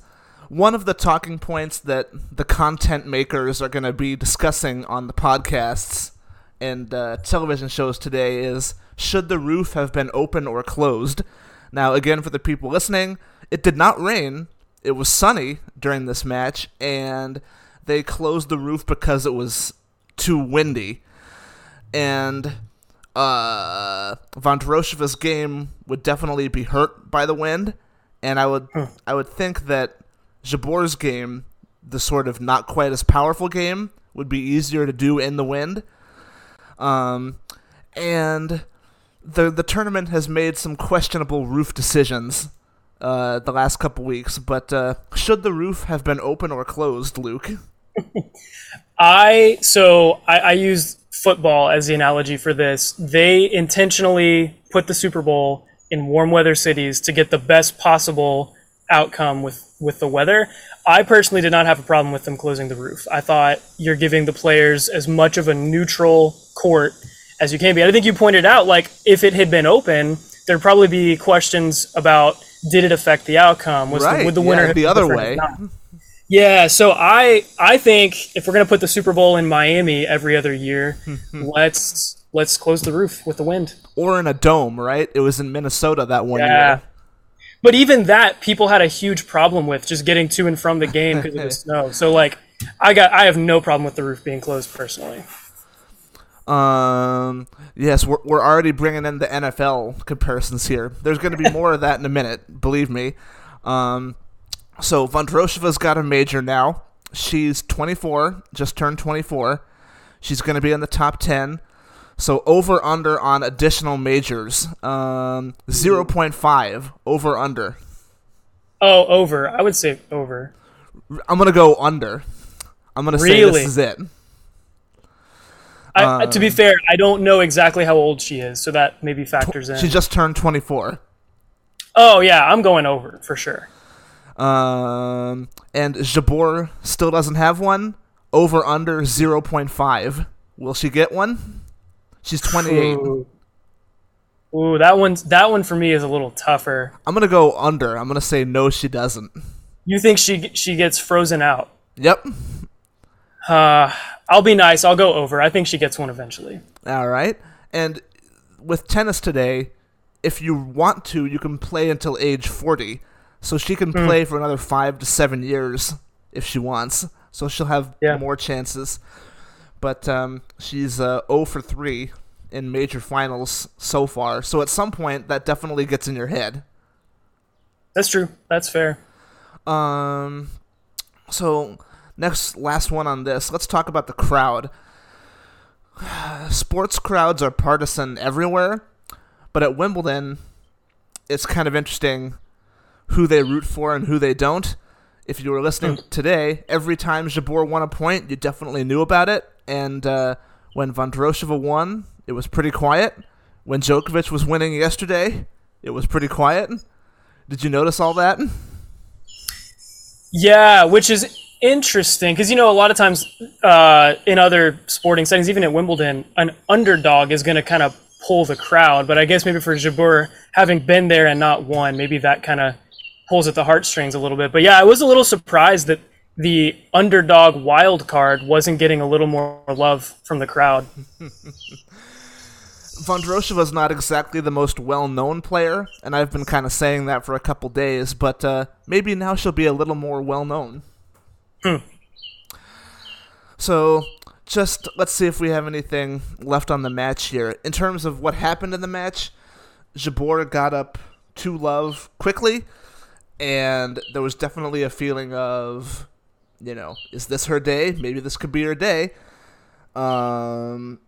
It was, but then from that point, she lost, the set 6-4. So she lost 6 of the next 8 games, and Vondrousova, she was up a set and a break, and she was serving at 1-love, 40-love, and it was that was when people were starting to, kind of realize that it could be happening here. But Jabeur broke back, and it felt like maybe the comeback was on. What were you feeling at that moment? Full disclosure. Yeah, if you remember that moment. Maybe not that moment specifically, but throughout the match, full disclosure, I texted you ahead of time that I had Jabeur winning pretty comfortably. So anytime it felt like the momentum swung her way, I was kind of on that train. Like, okay, this is it. She's gonna lock it down here, and it just never happened. It happened. It happened quickly, didn't it? It kind of spiraled. Yeah, it did. I mean, it really did. What was it? Did they say like 6 games in a row at one point? For Vondrousova, it was 5. Yeah. 5. Okay. Yeah. So I mean, it did happen very quickly. Spiraling's probably a good word for it. But even after that had happened, when she broke back in the second set, I kind of felt like, she could easily still lock this down. So that was my feeling. Clearly, I was wrong. Well, I was wrong too. Most people had Jabeur winning it. I had Vondrousova winning a set, but not 2. So she proved everybody wrong today. I'm gonna say I still enjoyed the match. I mean, 6-4, 6-4. you could do a lot worse than that, and tennis has done a lot worse than that. So I suppose we'll take it. Fair enough. Yeah, there were some good shots hit too. I mean, it wasn't necessarily sloppy. It was just a little odd. Yeah. Jabeur had 25 winners. And there were only like 150 points or so played. So that's a good conversion rate. Yeah. Okay, one more sort of tennis topic here. State of the WTA. So we have a first-time major winner, an unexpected one. The WTA has had 2 first-time winners in a single season in majors in 7 of the last 8 years, including this year, with Sabalenka winning her first and Vondrousova winning her first. So the WTA has been, it's definitely had parity. Do we think there's an NCAA tournament comparison here? Because in recent years, it feels like that event, the top teams have not won. Am I onto something? Yeah, that is interesting, isn't it? The conventional wisdom, like with the NCAA tournament, is you take the upsets early and you take the chalk late. But kind of to your point, this year in particular, even that really didn't happen. The upsets just kept coming. So, yeah, I mean, I clearly can't for sure say that WTA finds himself in the same situation, but with the stats you laid out, could be a pretty compelling case. Maybe lots of parity, lots of wealth to go around. I think it's pretty evenly split right now. I think you could argue it both ways. On one hand, Swiatek's got, I think it's four majors, which already puts her in a different category than most of these one-time wonders. On the other hand, she's not as dominant as she was a year ago. So I think the next couple months, if we revisit this after the U.S. Open, we'll have a clear answer to that question. Is it Swiatek's world, or are we still in the parity era?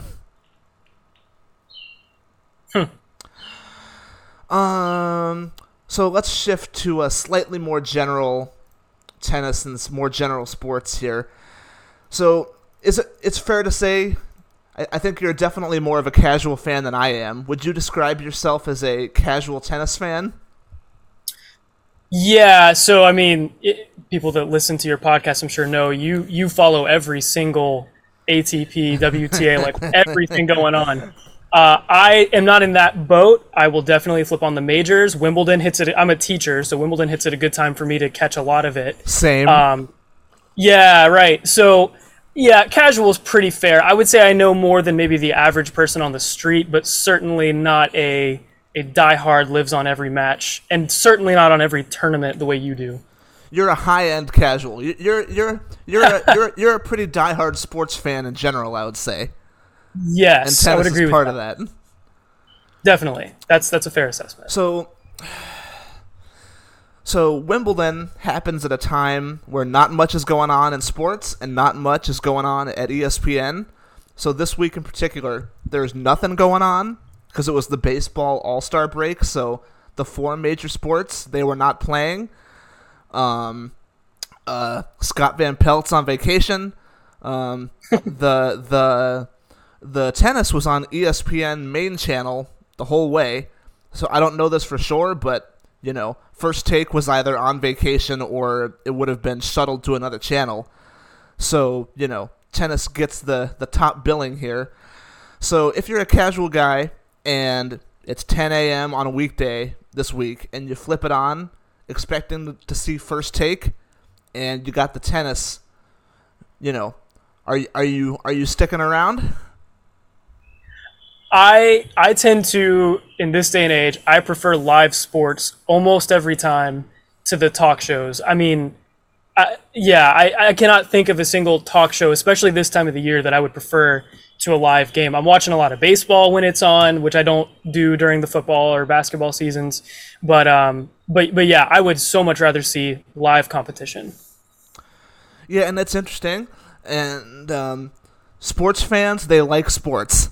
And if tennis is the only sport that's there, I think there's a certain percentage of people out there that are going to watch it, right? Absolutely. Oh, yeah, have to. And I think the day part also factors into that. Live sports at 8 a.m. doesn't happen too much, especially on ESPN. So, maybe that day part. You mentioned the NCAA tournament. I'm sorry.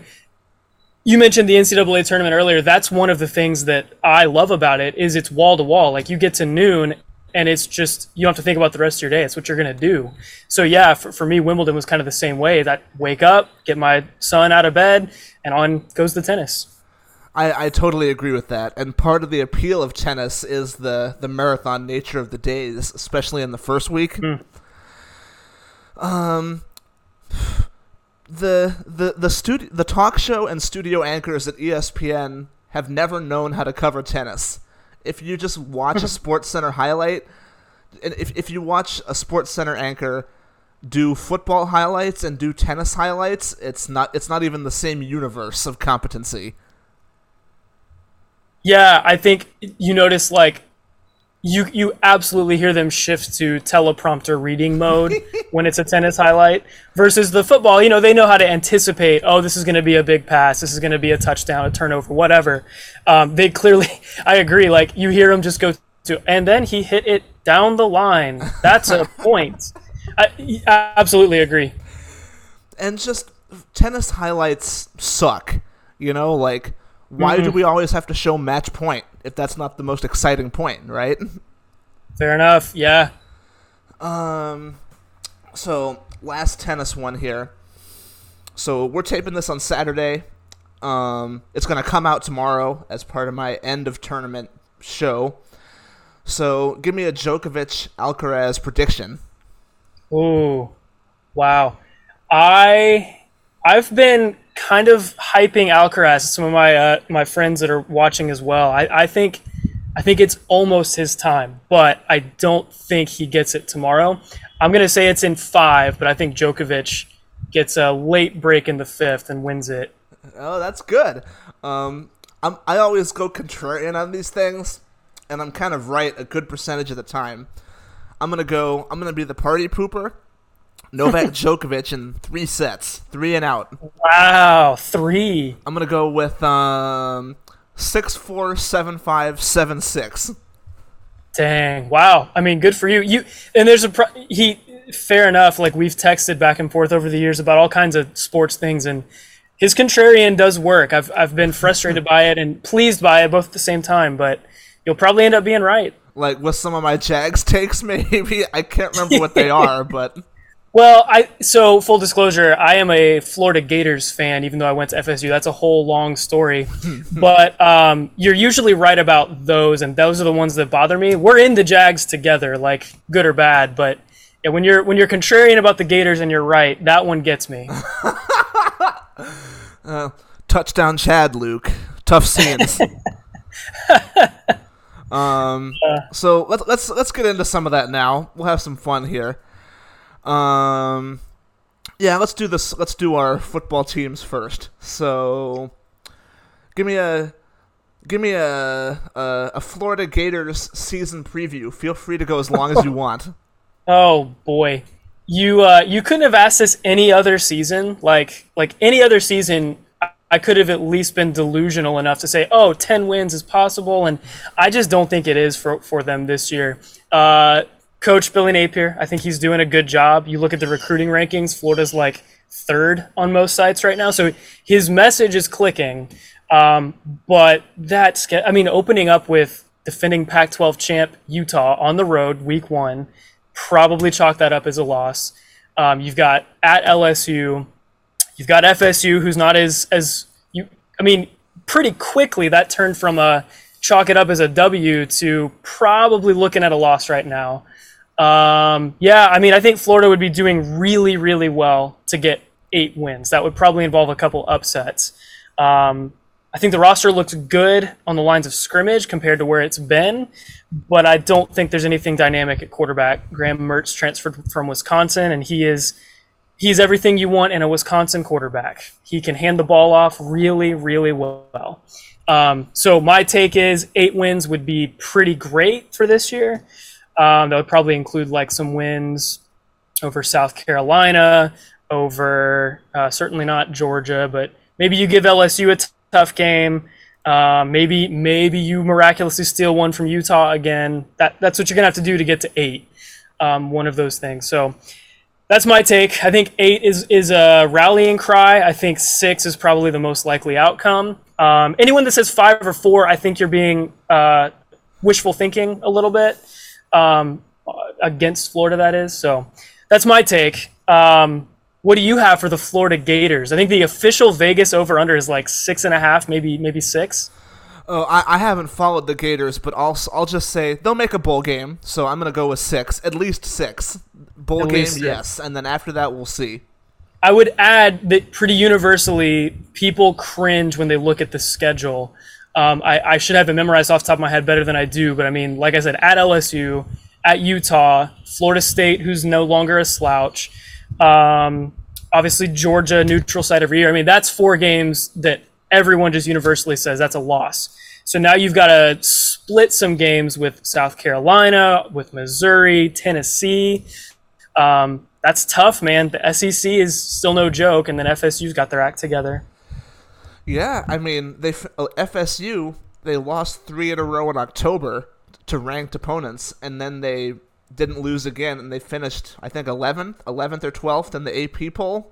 Mm-hmm. So we're coming back, hopefully. I mean, for FSU, isn't it pretty much like you circle Clemson, you circle LSU, and the rest of the games they should be favored in, right? Clemson might be possible in the next few years if they keep going down. Yes. Yeah, that seems to be the trend. I mean, they were up so high that you can only really go down a little bit. But yeah, I mean, when you look at recruiting rankings, FSU's right there with them. Even they're below Florida, for crying out loud. So, yeah, I think FSU's window to win an ACC is starting to open. Yay! Hopefully, you are right. You have the non-division schedule this year, so they could lose to Clemson and still make the title game, unlike previous years. Right, that's true. Lost my train of thought, so we'll go with this. Former Gator Anthony Richardson, he's with Indianapolis now, right? So yes, he is. How's he gonna do? How are the Jags going to do against him? I was about to say, well, for sure he's going to lose twice to the Jags. Just write that in already. This is a tough one because I hate the Colts. I love Anthony Richardson. I would like to see him do well, but unfortunately that means probably that my team is having some trouble. So I don't want that. Anthony Richardson is, I'm not saying anything new here, but he's an unbelievable athlete. I mean, he has the best athletic numbers at the combine for any quarterback ever, and he's even, up there with some maybe mid-level wide receiver types. Like, he's just a freak of an athlete. At Florida, I think we'll learn a lot as Gator fans about what we have to look forward to, because at Florida, he never looked, I shouldn't say never, very rarely did he consistently put all of that together.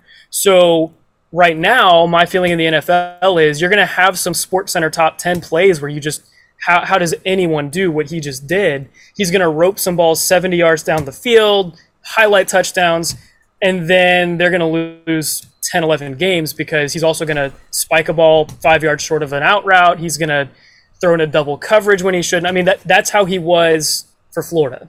If he comes out and doesn't do that for Indy, maybe we have some problems in Gainesville that we didn't know we had. Let's connect this real quick to a tennis question. Where do we think tennis players stand in terms of global athletes? What about a guy like Djokovic? Djokovic is one of the best athletes in the world, right? I don't know why that should even be in doubt. I mean, one thing, in addition to everything else that's obvious about Djokovic, he's out there by himself. Even like you look at, Tom Brady, Michael Jordan, LeBron James, they still have supporting cast. And sure, they stand head and shoulders above, but anything that a tennis player in singles does, they have done on the court by themselves. That's unique and should, I think, if anything, give them a little bit more credibility in the greatest athletes conversation. Unfortunately, that's not respected that much for American audiences. Right. Who do you think the best athlete in the NFL is right now? Playing currently? Yeah. Now, I mean, you can take this a million different ways. I think the obvious answer is Patrick Mahomes. Yep. But if we're talking about, actual athletic tangibles, I mean, then you look at a guy like Jamar Chase or Justin Jefferson, Saquon Barkley. But if we're talking, the typical results, most expected of them, and they perform, Patrick Mahomes, unfortunately, is the answer. Yep. It'll be Trevor Lawrence soon, though. Don't get it twisted. Yeah. So yeah, let's go to the Jags now. So Wimbledon is in London, obviously. Pop quiz, Luke. So the Jags have had London games. And London is ahead. How many hours are they ahead of you? Do you know? Oh gosh, isn't it like 5 or so? It's 5. Very good. Got it. Let's go. And it doesn't seem like there's momentum to move the team to London anymore, because there was for a while, but that's kind of died down. What's your take on that? Oh, Shad Khan, the Jaguars owner, he's many things, but he's not stupid. Like, he has sunk millions, if not billions of dollars into the Jacksonville area. He's not going anywhere. They did, I'm sure, as you know, like, they've expanded London. They're playing 2 games there this year. Only one of them counts as a home game, which is good. But so, yeah, I think you're right, though. In the national media, even, there was kind of tongue-in-cheek. That was the joke to make whenever the Jags lost. Oh, they're headed to the London Jaguars, taking another loss. And I think that talk, like you said, is pretty much gone. The money, you follow the money, and the money is going to Jacksonville right now. Do you have your Peacock subscription ready, Luke? Because, just for the people listening, there's going to be an NFL playoff game exclusively on Peacock this year, and Luke, you just know it's going to be like the Jags against the Colts or whatever. You know what, though? There is one way that the Jaguars can avoid that, and that is to be the number 1 seed. If they can do that, then you avoid Peacock.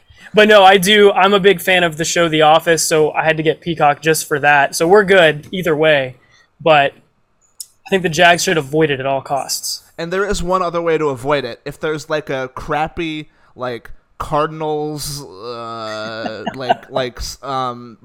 Chargers game, that might be on there. Gosh, I think we did this a while back. What would be the scenario? Like, what matchup would have to exist to get us out of it? Well, maybe it could go the other way, because maybe they want to put a good game on there to make you buy it. If they put the Cardinals on there, maybe people will be like, I'm good. That's a good point too. Yeah, I mean, Jaguars Bengals, let's say, like, both smaller markets, but even the Bengals have some stuff. I can't imagine. Yeah, what would be the scenario to avoid it? That's tricky. Maybe what's an NFC game that could be on there? That is probably the play, isn't it? There's not much quarterback star power there. Yeah, so I mean, what if the Bears Cowboys? Oh, so we go like Cowboys against the lower level, so you have the draw of Dallas, but then only one-sided? That could be it. Dallas against Chicago or Detroit or somebody. Yeah.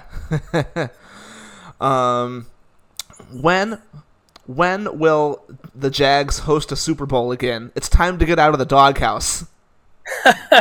Yeah, well, have you seen the renderings of this multi-hundred million renovation they're going to do? Yeah. No, I haven't, but I was going to say, like, Mr. Commissioner, look at my new stadium. It's nice. Yeah, so I'm an absolute Jaguar nerd right now because they're actually doing well, so it makes it fun to cover. And if your team's doing well, the NFL does a really good job of giving you year-round content. So I followed everything about this, and the team president made it. He said it outright. We are gunning to host the NFL draft, which I love. So I think you have to do that first. If memory serves, they've got that one booked out to like at least 27 or 28. So maybe the Jaguars slot in 29-30, somewhere in there. Gosh, I mean, you probably can't host a Super Bowl until 33 at best. That's my guess. Anyway. We will see. We've got under 10 minutes left here, so we'll pick up the pace here. Sounds good. Is so the cocktail party is staying, right? It's staying for another year or two officially. Georgia has done everything they could to get out of it. I don't think it'll stay long term. Here's a genuine question. What's going on at Georgia right now? Like, there's like culture issues. Do you know anything about that? Because I do not. Yeah, so it's like what happens to every FSU had it, Florida had it. Every time your team is good, you get journalists that like just latch onto it. So now they're going to be able to find anything that goes wrong.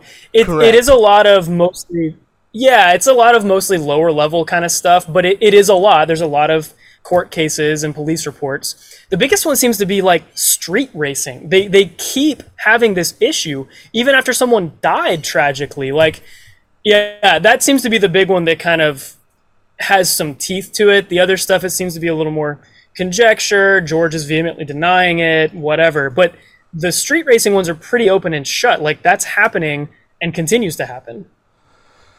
And if Georgia's in a unique position because nobody's won 3 in a row, I think, ever in the modern era. So if they I just threw up in my mouth a little bit you saying that. that hurts. So, maybe the statistics are against them, but maybe they'll break the statistic because they're so good. They're stacked. How many more championships, over, under, additional Nick Saban championships? Is he going to win another one? Man, that's tough. I guess when the playoff expands, if he sticks around long enough, he'll have another path. I'm going to say, is the over-under like 0.5? Yeah. Yeah, I'm going to say over. I think they get at least one more. What about 1.5? 2 more? I think 1. I think he's going to get one more. That's kind of interesting because that means his time is coming to an end. He's old, man. What is he, like 72? Something like that. Yeah. Belichick's going to coach till he's 85, so... And I mean, we have an 80-year-old president, and we have Harrison Ford headlining a major Hollywood movie at the same age in his 80s. Gosh, what a time to be alive. No, don't say that. That's triggering for me like Georgia is for you. I don't even make that connection until you said that, but now, yep. Georgia Tech, field goal. Chris Eubanks, man. How about that? I loved watching him. So you mentioned tennis purists earlier. Little things like the ball hits the net and you win the point, you have to apologize. I'm just like, no, I am so thrilled that ball hit the net and you didn't get it back over. Like, I am not apologizing. It tickled me to death in, I want to say the quarterfinals maybe, where he had a big point like that. He put the hand up, but he turned around and was like grinning ear to ear. That sold me on Eubanks. He's going to be fun to watch. He definitely had the most crossover appeal to the casuals, especially in America. Yeah. And here's a stat for you. I believe, I know this for a fact, he hit the most winners of anybody in Wimbledon history. I think it was like 317 or something, or 217, some crazy number. And, he played, obviously if you win the title, you play 7 matches. He only played 5, and, more than Federer ever did, more than Djokovic ever did in 7 matches. Interesting, huh? That's unbelievable. It's kind of an all-or-nothing style of play, I guess. Yeah, and he did something very unusual. In tennis, it's honestly pretty unusual for people to back up early round upsets. And he comes in, ranked lower, and he beats Cam Norrie, a top 12 seed, in the second round, and he kept winning after that. So that was fun. Yeah. Yeah, I even, as we discussed, sort of a casual fan, but after I want to say maybe the round of 16, I happened to see his match was on, and then from that point on, it was appointment television for me. I had to see whatever he had next. Absolutely, it was a fun time, and it could be a one-off because it's just hard to do that, time and time again. But hopefully, he can at least win a couple matches at the U.S. Open. Get the crowd behind him. That would be nice. Yes, it would. Doing a podcast is kind of like being a teacher, because we're both teachers, and we're both going to continue to be that, public school music teachers. You have to learn how to speak extemporaneously and sound like you know what you're doing. That's so true. How's it? How's the Florida music ed scene these days, Luke? That's a really interesting question. Yeah, Florida. I won't get into all of that, but obviously, Florida education has not been a I'll say the positive way. It has been in the news quite a bit. I will say, like, the music side of it, it's pretty good, all things considered. Our component organizations, Florida Bandmasters, Florida Music Educators Association, are all very strong, relatively speaking. And kids still like music, even in heavily athletic areas like where I teach. There's still a ton of kids that like music, so I enjoy it. I think it's a good time. Certainly there's struggles. I'm sure friends in Hillsborough County would say they're struggling in some ways, but as one example. But no, I like it. I think it's a strong music ed scene, and I'm quite content with it. It's a big moment for me. Big life change coming. Teach at the beach, Oregon coast. It's going to be lots of fun. That is exciting, man. I don't think I've officially congratulated you. Congratulations. Thank you. And we'll have one grade of overlap since I'm going to be at a K through 6 school. So we'll both teach 6th grade, right? Oh, heaven help us all. 6th grade, man. What a time to be alive. Being a 6th grader is a time to be alive. Yes, it is. If you know, you know. Yes. Okay, we got 2.5 minutes. Okay, let's keep going.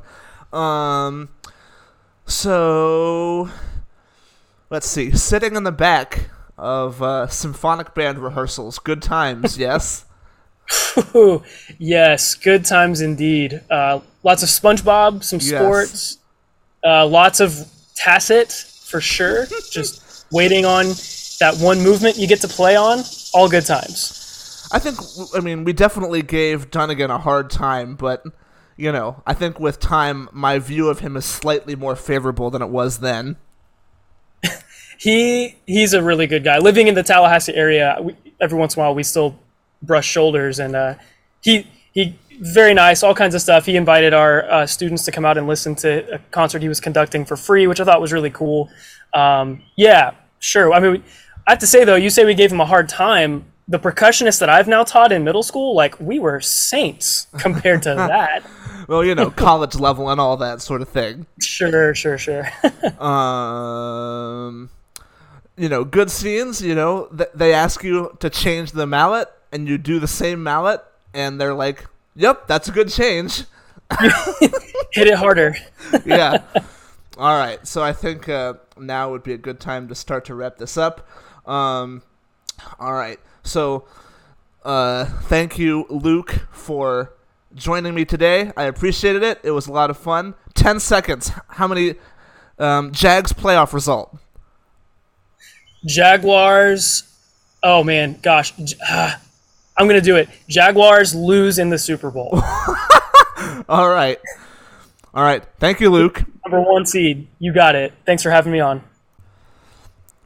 All right. That was my conversation with Luke. I really enjoyed that, and I enjoyed the football talk as well. And I hope that Luke is able to come on the podcast again someday. Again, speaking on Sunday now. Thank you, Luke. All right, now let's hear from the 2 women's finalists. First up, the runner-up, Ons Jabeur, followed by the champion, Marketa Vondrousova. Ons Jabeur, please raise your hand, state your name and organisation when asking your question. Ons, we know this is really hard for you. Just give us your initial, just quick thoughts on the match. Yeah, very tough match. I think Marketa played the right match to win this final, and I'm gonna learn from it and hopefully come back stronger. The Princess of Wales spoke to you afterwards, and I saw that she gave you a hug as well. What did she say, and what does that mean?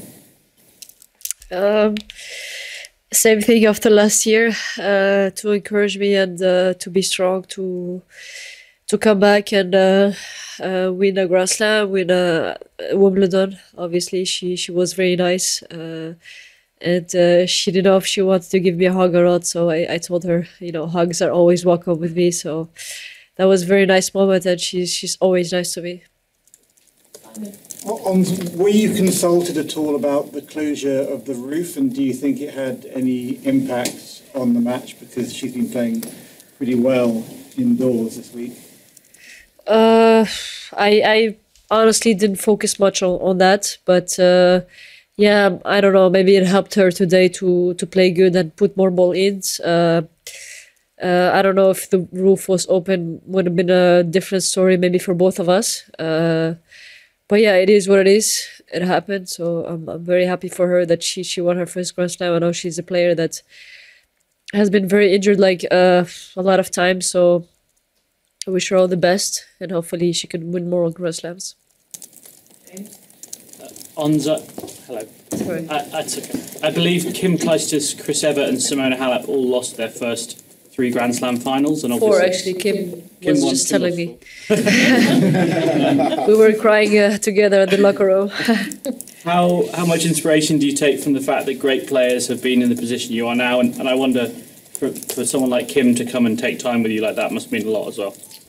I love Kim so much. She's a great inspiration for me. I grew up watching her a bit, and the fact that she takes the time to give me advice and to really hug me and always be there for me, I think it's priceless. And yeah, she was telling me all the time that she lost 4, I think. That's why I know the information, otherwise it would be tough. But yeah, I think that's the positive out of it. You cannot force things. It wasn't meant to be, it wasn't meant to be. Hi, what were you feeling in the minutes before the match as you were walking towards the court? What was going through your mind at that point? Honestly, I felt a lot of pressure, feeling a lot of stress, but like every final, like every match I played, I was telling myself it's okay, it's normal. I honestly did nothing wrong. I did everything that I could. But yeah, I think things take time with me. It's again, I said it wasn't meant to be this time. Hopefully, I will be like the others that failed a couple of times to do it, and will come after. What do you do when you're on the court to try and fight through that, the stress and the nerves? A lot of breathing, a lot of positive talks. I try to tell myself that nothing is over. It's gonna be.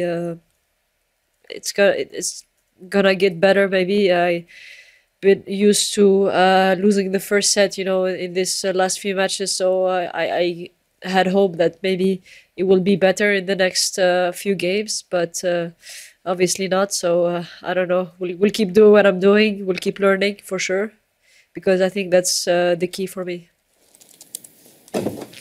Hi, Ans. Well fought.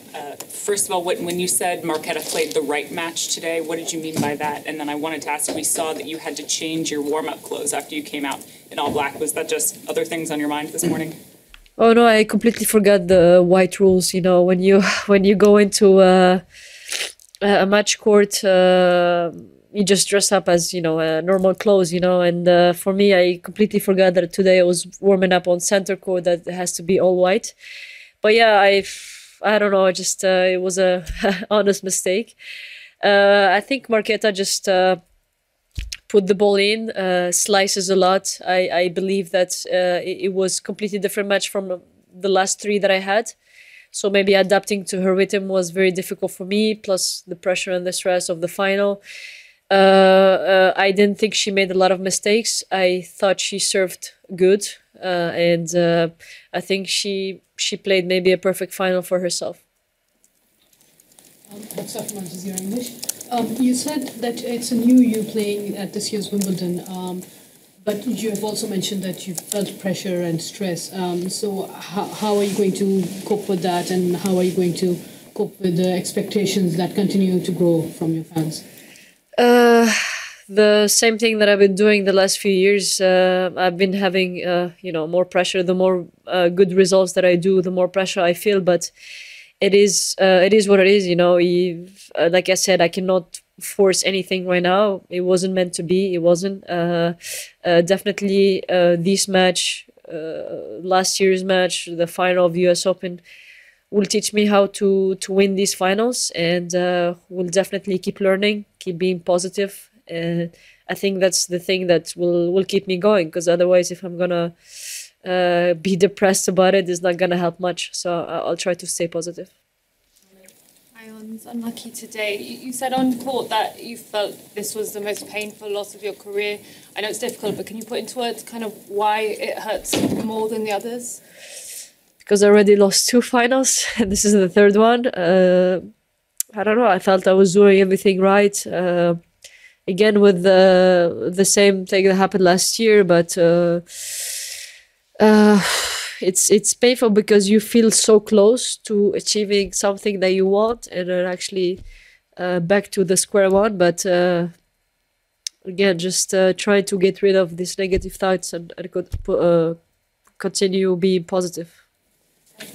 Hi, Ons. You said Marketa played the right match today. Does that mean you feel you played the wrong match, or is it execution? I did play good. I didn't think I played good today.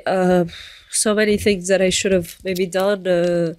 This not serving well did not help, but also Marketa returned every ball. Even if I did a good serve, she was there, and that didn't help my serve much. My backhand wasn't here today. Again, I think playing 2 different players the last few matches did not help too. So yeah, I don't think I played good as well, but that doesn't take away the match that Marketa did. Despite the loss, you've now been to 3 of the last 5 major finals. Other players can't make that claim. What do you think your position is right now in the game? Yeah, again, that's a positive thing that maybe I should focus on, along being a side of the players that didn't make the Grand Slam, the first three finals, maybe. I think hopefully I will be able to take the confidence out of it and consider myself as a consistent player. Take this experience as good ones, but not bad ones, to continue and improve my game. Be the player that I want to be, but I know this thing maybe with me will take years, and will go for it. Will put the enough work for it, and for me, my goal is to be really a good, consistent player and unlock whatever it's gonna come. Learn from this match for sure, and hopefully, I want to be one of the players that could win Grand Slams, not just one. Take 2 more English. Yeah. This is Mohammed Taf from the BBC World Service. You were advancing 3-1 in both sets. Do you remember we were changing something at this time, at this moment, or she was changing something? I think it's related to the fact that I didn't serve really well. I was able to break both times, but very difficult to. I didn't have the feeling that I was controlling my serve. I was maybe troubling her a little bit, so that's why it was very difficult for me to win that serve game. And I wish I was able to hold, especially in the first set. Maybe it could have been a different match.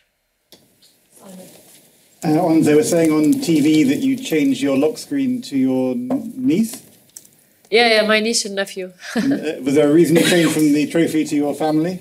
I don't know. The trophy didn't work last year, so I thought maybe I always put my niece photo, and the nephew is a new member of the family, so I needed to add him too. I love them so much, and they bring so much joy to me, and I wish they give me a lot of love. So seeing them every day on the screen makes me happy. We're going to take some questions in Arabic now. Thank you. انا محمد اسامه ويمبلدون بالعربي وصراحه انا مش عندي. Marketa, how's it feel, Wimbledon champion? I think everybody's just, everything is singing in, and it's unbelievable. It was a very tough match, and I was, so nervous before. So I'm just so grateful and proud of myself. Hi, Marketa, Davide from Gazzetta in Italy. Congratulations for the win and for becoming a Grand Slam champion. When you finish the match, what goes through your mind? Relief, because when I was, 40 love up, it was, I almost couldn't breathe, it's just like everything, everything is on you. And I'm just very happy that, I stayed in my head and I just, kept it together. And it was really tough in some moments, but I think, it was just a, great match. We had some great rallies, and she's an amazing player. She's an amazing person. So that was the tough part also, so we know each other very well. So I'm just, very happy that I kept fighting in the important moments. Yeah. Hi, Marketa. Tom Hopkinson from the Sunday Mirror. On the court, you said that you planned to get a new tattoo tomorrow and that Jan was going to be getting one as well. Have you had time to think about what that might be and, as importantly, what his might be as well? I think I'll choose for him, but maybe we'll get the same one. We talked before the tournament and he said, yeah, so maybe if you win a Grand Slam, then I'll do it, and then this is happening. So I hope he's not gonna, back. And I think I'm just gonna, made him do it. So we'll see, but I hope we can make it happen here. Marketa, Martina Navratilova said before the final that you should hope for the roof to be closed. It obviously was closed.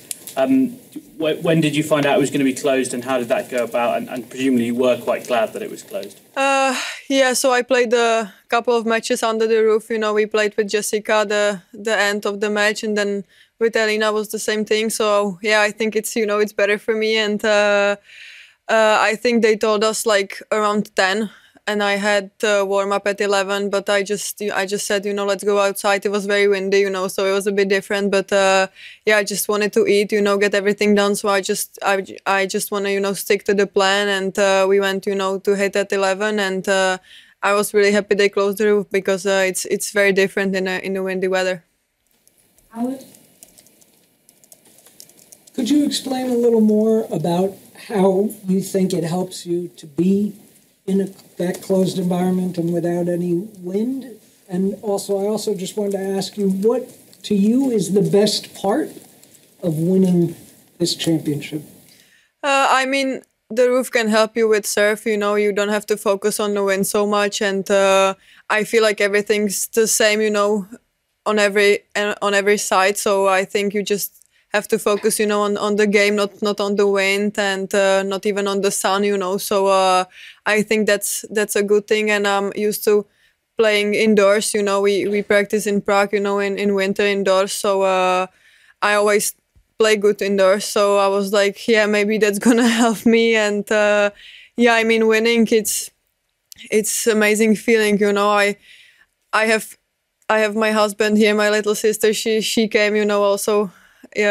On Friday, so I'm just very happy to share with the people I have here, because in Paris it was a bit sad, I couldn't go there, to hug them, and now this happened. So I think just to share it with them, it's amazing.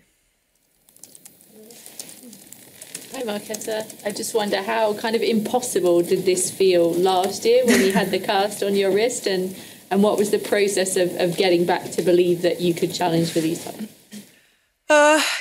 I had a cast last year, at that time. So it was impossible. I was watching my best friend here playing qualies, and I was a tourist here. So when I was coming back, I didn't know, what's gonna happen and if I can play at that level again. And this seems impossible. Even like, I don't know, on grass, I didn't play well, before. So I think it was the most impossible Grand Slam for me, to win. So I didn't even think of it. And when we came, I was like, just try to win a couple of matches, and now this happened. It's crazy. Hello, your husband in the box was very calm, not showing much emotion. Is that superstition? he had his hand over his face a lot of the time. Yeah, he's like this all the time. but I think when I came to the box, he cried, and I saw him after also, and he cried a lot. So I think that's the first emotion I saw him over the 8 years. I think he cried on the wedding day also, but that was it for the 8 years. So that's it. Congratulations. You said that you have never believed that you can win a Wimbledon, but your play style obviously suits grass because of the lefty and the slice. So during this past 2 weeks, is there any specific match or moment where you felt that you can play good on the grass? I mean, when I saw the draw, it wasn't so easy. I had Veronica, then I had Donna, and they played amazing on grass. The tournaments before, so I was like, okay, so let's try. Then I beat them in 2 sets. So I was like, okay, maybe something can happen here. And yeah, I think I was just like open-minded. I didn't have much stress till today, and. Yeah, I think like you just have to believe in yourself, and I was just trying not to think much about the title and everything. And yeah, I think you just have to stay like, focused and in your head, and just have the small circle around you and just do the same things as you always do. And yeah, I feel like anything can happen, and this is amazing. Hi, Mike. It's Dan from Sky.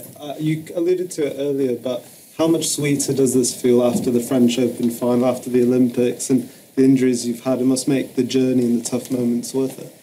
Yeah, so I was thinking we played finals in Berlin in doubles, and my mom was there watching, and she was so sad. She told me like, I don't want to be second all the time, I was like, okay, mom, so we'll try today, and she was like, I'm not coming, I just wanna watch TV. And yeah, I mean, I was a bit nervous before, and when we came onto the court, I was like, okay, so let's see, what's gonna happen. And then I didn't start well, but I feel like I was, so calm, and I felt really good. So I was, just trying to put every ball into the play, and yeah, I'm just so happy, that I could stay focused. It's very tough, and people are cheering and everything. So when it was 40 love, I couldn't breathe. I was like, I just was thinking to myself, please just be over. I was like crazy nervous. So it was such a relief when I put the match point in.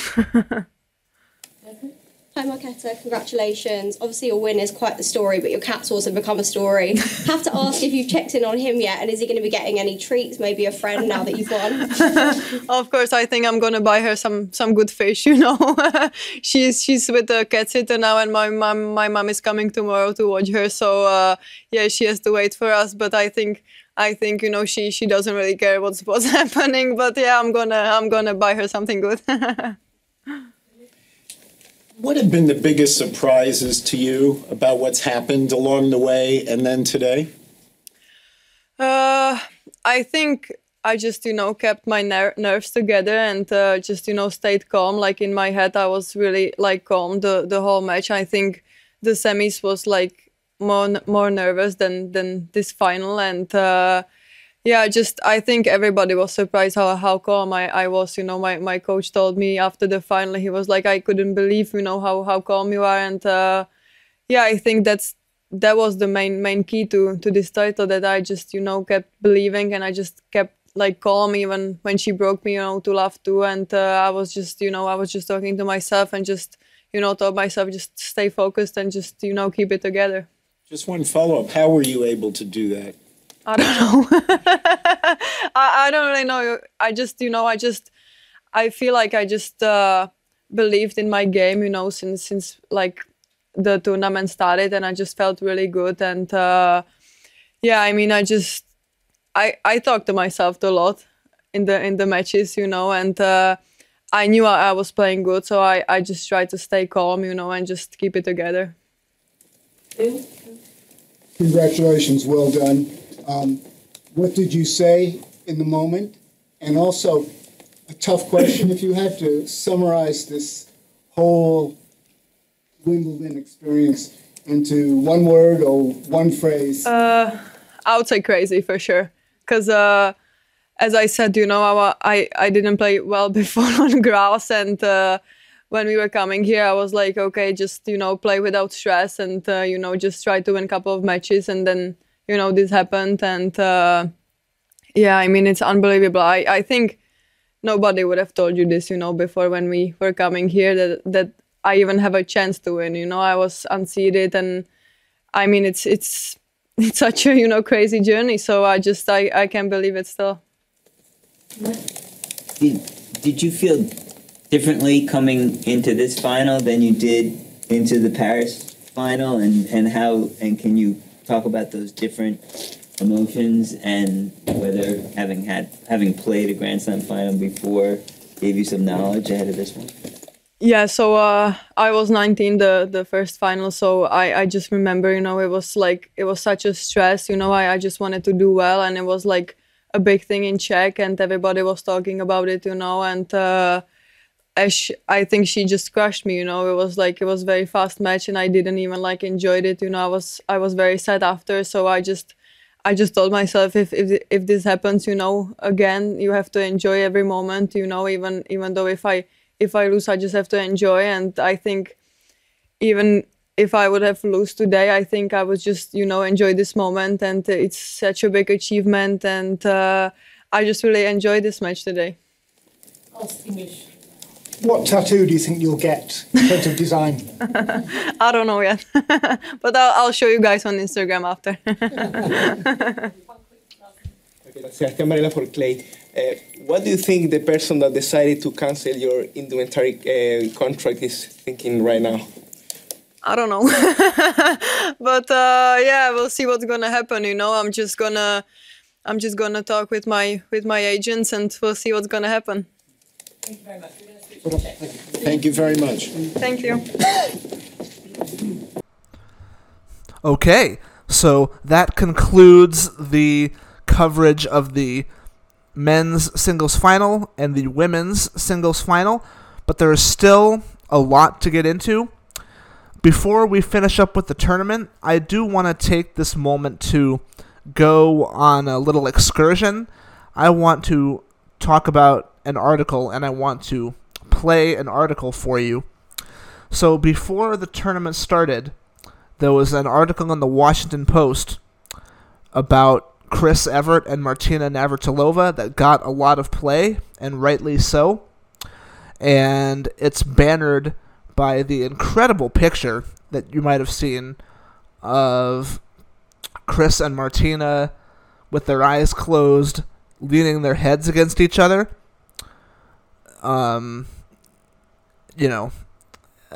It's an incredible picture. If you haven't seen it, and you want to read this story instead of listening to it, go find this story, Bitter Rivals, Beloved Friends, Survivors, by Sally Jenkins of the Washington Post. The Washington Post does have a paywall, but thankfully I don't read the Washington Post, and they give you a certain number of free articles every month, so I was able to gain access to this article. I haven't actually read it yet, because I discovered there's an audio option, and I'm going to listen to this story after I publish this podcast. And I look forward to doing that. But I've listened to a little bit of it, and Sally Jenkins is a great sports writer. This is an incredible article. This is a great article. I'm going to play it now. This is the audio that's attached to the official Washington Post story. I do not own this audio. I am not making any money off this audio. Please go give the Washington Post your money instead. But I am going to play the article in its entirety here, because I do think it's worth it to, give this away. It is quite lengthy. It is a 53-minute story, but it's totally worth it to listen to. If you don't want to listen to this, skip ahead 53 minutes. check the timestamp in the description. But I think this article is definitely worthy of your time and attention, so please take the time to listen to this. So here comes this article by Sally Jenkins. Afterwards, we'll be back to wrap up this pod. All right, here's the article. From the Washington Post, bitter rivals, beloved friends, survivors. This story was written by Sally Jenkins and published on the 2nd of July, 2023. It's read by Adrian Walker and produced by NOAA, News Over Audio, an app offering curated audio articles from the world's best publishers. There is an audible rhythm to a Grand Slam tennis tournament, a thwack, tock, tock, thwack of strokes, like beats per minute, that steadily grows fainter as the field diminishes. At first, the locker room is a hive of 128 competitors, milling and chattering, but each day their numbers ebb, until just 2 people are left in that confrontational hush known as the final. For so many years, Chris Evert and Martina Navratilova were almost invariably the last 2, left alone in a room so empty, yet intimate, that they could practically hear what was inside the other's chest. Thwack, talk. They dressed side by side. They waited together, sometimes ate together, and entered the arena together. Then they would play a match that seemed like a personal cross-examination, running each other headlong into emotional confessions, concessions. And afterward, they would return to that small room of 2, where they showered and changed, observing with sidelong glances the other's triumphalism or tears, states beyond mere bare skin. No one else could possibly understand it, except for the other. She knew me better than I knew me, Navratilova says. They have known each other for 50 years now, outlasting most marriages. Aside from blood kin, Navratilova points out, I've known Chris longer than anybody else in my life, and so it is for her. Lately, they have never been closer, a fact they refuse to cheapen with sentimentality. It's been up and down, the friendship, Evert says. At the ages of 68 and 66, respectively, Evert and Navratilova have found themselves more intertwined than ever, by an unwelcome factor. You want to meet an opponent who draws you nearer in mutual understanding? Try having cancer at the same time. It was like, are you kidding me? Evert says. The shape of the relationship is an hourglass.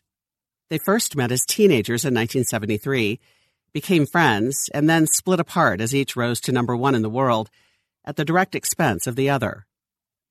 They contested 80 matches, 60 of them finals, riveting for their contrasts in tactics and temperament. After a 15-year rivalry, they somehow reached a perfect equipoise of 18 Grand Slam victories each.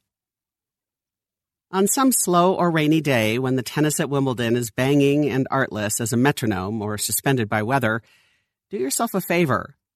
Call up highlights of Evert and Navratilova's match at the 1981 U.S. Open.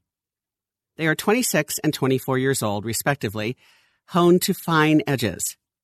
It's as if they were purposely constructed to test each other and to whip up intense reactions from their audiences. The adorable blonde American middle-class heroine with the frictionless grace against the flurrying Eastern European with sculpted muscles who played like a sword fighter. Evert played from a restrained, conventional demeanor, with ribbons in her hair, earrings in her ears. Yet she was utterly new. Audiences had never seen anything quite like the compressed lethality of this two-fisted young woman who knocked off the legendary Margaret Court at the age of just 15 in 1970. She was a squint-eyed, firm-chinned executioner who delivered strokes like milled steel.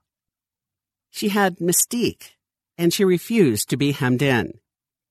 As she held the number 1 ranking for 5 straight years, she reserved the right to court romantic danger with a bewildering array of famous men, not all of them suitable for a nice Catholic girl, from the surly Jimmy Connors to superstar actor Burt Reynolds, and to put them second to her career.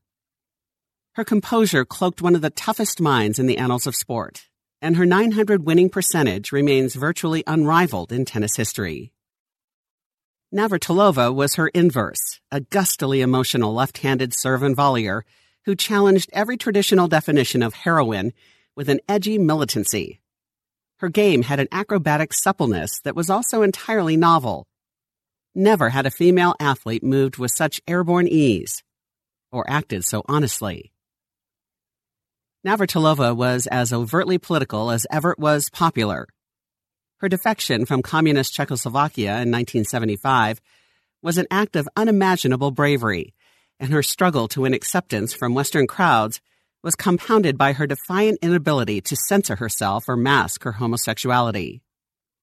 Advised to put a man in her box at Wimbledon, she refused. Once, when asked whether she was openly gay, she shot back, as opposed to closedly? More prideful generations can't comprehend how in the vanguard Navratilova was when she came out in 1981, or the price she paid in lost endorsements. The New York Times that year announced that homosexuality was the most sensitive issue in the sports marketplace, more delicate than drugs, more controversial than violence. Male sports writers fixated on the veins in her arms. Newsweek veered out of its way to accuse her of accentuating some lifestyle manifesto. She repaid them all by becoming the first female athlete to win $1 million in prize money in a single year. Small wonder Evert and Navratilova's matches seemed like such colossal encounters. As they competed, the TV cameras zeroed in on their faces and found Mother of Dragons expressions, a willingness to play to ashes. That, too, was new. It once had been considered unnatural for a woman to contend with such unembarrassed intensity. As Everett's own agent said in 1981, female sports stars were expected to be ladylike and not too greedy in their negotiations, while their male counterparts could win every nickel and feel quite comfortable about it. Not anymore. Evert and Navratilova had established their common right to go to the ends of the earth, the absolute ends of the earth, to achieve something, Evert says. By the time Evert and Navratilova retired from singles play in 1989 and 1994 respectively, they had reached a mutual understanding. Not only were they level with an equal number of major titles, but the rivalry was so transcendent it had become a kind of joint accomplishment. After their retirements, they followed strangely similar courses. They were neighbors in Aspen, Colorado, and Florida, at times living just minutes from each other. Everett's longtime base is Boca Raton, while Navratilova has a home in Miami Beach, as well as a small farm just up the road in Everett's birthplace of Fort Lauderdale, where she keeps a multitude of chickens. She brings me eggs, Evert says. Each eventually went into tennis broadcasting, which meant they continued to meet at Grand Slam fortnights. Our lives are so parallel, it's eerie when you think about it, Navratilova says. They became the kind of friends who talked and texted weekly, sometimes exchanging black box confidences deep in the night, and who could tease each other with a mischief they wouldn't tolerate from anyone else. On Navratilova's 60th birthday, she received a Cartier box from Evert. Inside was a necklace with 3 rings of white gold, signifying the two and their long friendship. I guess I'm kind of the guy in our relationship, giving her jewelry, Evert cracks. The parallels were funny until they weren't. In January 2022, Evert learned that she had stage 1C ovarian cancer. As Evert embarked on a grueling 6 cycles of chemotherapy, Navratilova pulled the Cartier necklace from her jewelry box and put it on, a talisman. I wore it all the time when I wanted her to get well, Navratilova says. For months, she never took it off. Only one thing made her remove it: radiation. In December 2022, Navratilova received her own diagnosis. She had not 1, but 2 early-stage cancers in her throat and breast. I finally had to take it off when I got zapped, Navratilova says. On a late spring day, Evert and Navratilova sat together in an elegant Miami hotel, both finally cancer-free at the end of long dual sieges. Evert was just a few weeks removed from her 4th surgery in 16 months, a reconstruction following a mastectomy she underwent in late January. Navratilova had just finished the last session of a scorching protocol of radiation and chemo, during which she lost 29 pounds. She toyed with a plate of gluten-free pasta, happy to be able to swallow without pain. They were finally ready to look over their shoulders and tell some stories. New stories, but also some old ones that felt fresh again, or came with a new frankness. Evert recalled the day she phoned Navratilova to tell her she had cancer. "She was one of the very first people I told," she says. Wait a second. Is Evert saying that the rival who dealt her the deepest professional cuts of her life, whose mere body language on the court once made her seethe, was among the very first people she wanted to talk to when she got cancer? It's one thing to share a rich history and be neighbors and swap gifts and teasing, but are they those kinds of confidants? And is the same true for Navratilova, that Evert, whose mere existence meant that no matter how much she won, she could never really win, who at one point dominated her with an infuriating superciliousness, was among the first people she called when she got cancer? Is that what they are saying? Indeed, it is. When I called her, it was a feeling of, like, coming home, Evert says. Hang on, you say. Go back. They met February 25th, 1973, in the player lounge of a Florida tour stop. Evert, 18, was playing backgammon with a tournament official at a table by a wall. Though she had been a top player for 2 years by then, she was by nature shy and felt isolated by her fame and the circumscribing stereotype that came with it. Sports Illustrated would paint her as a composite of Sandra Dee, the Carpenters, and, yes, apple pie, which she dealt with by cultivating a clamped, sardonic purse of the mouth. Evert glanced up and saw a new girl approaching, pale and plump as a dumpling, with a guileless face beneath a mop of hair. "Hi, Chris," she recalls Navratilova blurting. From the 16-year-old Navratilova's point of view, it was Evert who spoke first, giving her a sweet murmured "hi" and a small wave. Oh, my God, Chris Evert said hello to me, Navratilova thought. Navratilova recognized Evert from the picture she pored over in World Tennis Magazine, one of the few subscriptions she could get in her home village of Revnice, outside of Prague. Let's stipulate that the greetings were simultaneous, the reflexive reactions of two girls who were the antithetical of mean, more sensitive than their other competitors ever realized. Both always underestimated in our empathy, as Navratilova says, and who had the mutual desire to break the taboo of competition, as Evert once called it, that inhibited so many girls. Later in the tournament, Evert spotted Navratilova again. Picture this, Evert says. Navratilova was walking straight through the grounds in a one-piece bathing suit and flip-flops, oblivious to stares at her crisscrossing tan lines. It was Navratilova's first trip to the United States. She was granted an 8-week leave by the communist Czechoslovakian government to try her game against the Western elites, and she was determined to luxuriate in it. She's got guts, Evert thought. Their first match a month later in Akron, Ohio, on March 22, 1973, is crystal to them both a half-century later. Though Evert won in straight sets, Navratilova pushed her to 7-6 in the first. 5-4 in the tiebreaker, Navratilova says instantly, as soon as it's mentioned, bristling, and I actually had a set point. Evert had never faced anything like it. The curving lefty serve caromed away from her, and so did the charging volleys. She had weapons that I hadn't seen in a young player ever, Evert said. Two things gave Evert relief. Navratilova's lack of fitness, she had put on 20 pounds in 4 weeks on American pancakes, and her emotionalism. She was almost crying on the court in the match, just moaning, Evert says. Nevertheless, Evert had never felt such a formidableness from a new opponent and never would again. Overwhelming is the word Evert searches for and finds. More than any player coming up in the last 40 years. To Navratilova, it was equally memorable for the simple reason that she had nearly taken a set off Evert. For me, that was unforgettable. But yeah, I made an impression. I was pretty confident that I would beat her one day. I just didn't know how long it would take. Friendship was easy enough at first, so long as Evert was winning. She won 16 of their first 20 matches. In their first Grand Slam final at the 1975 French Open, she smoked Navratilova 6-2, 6-1 in the second and third sets after casually sharing a lunch of roasted chicken with her.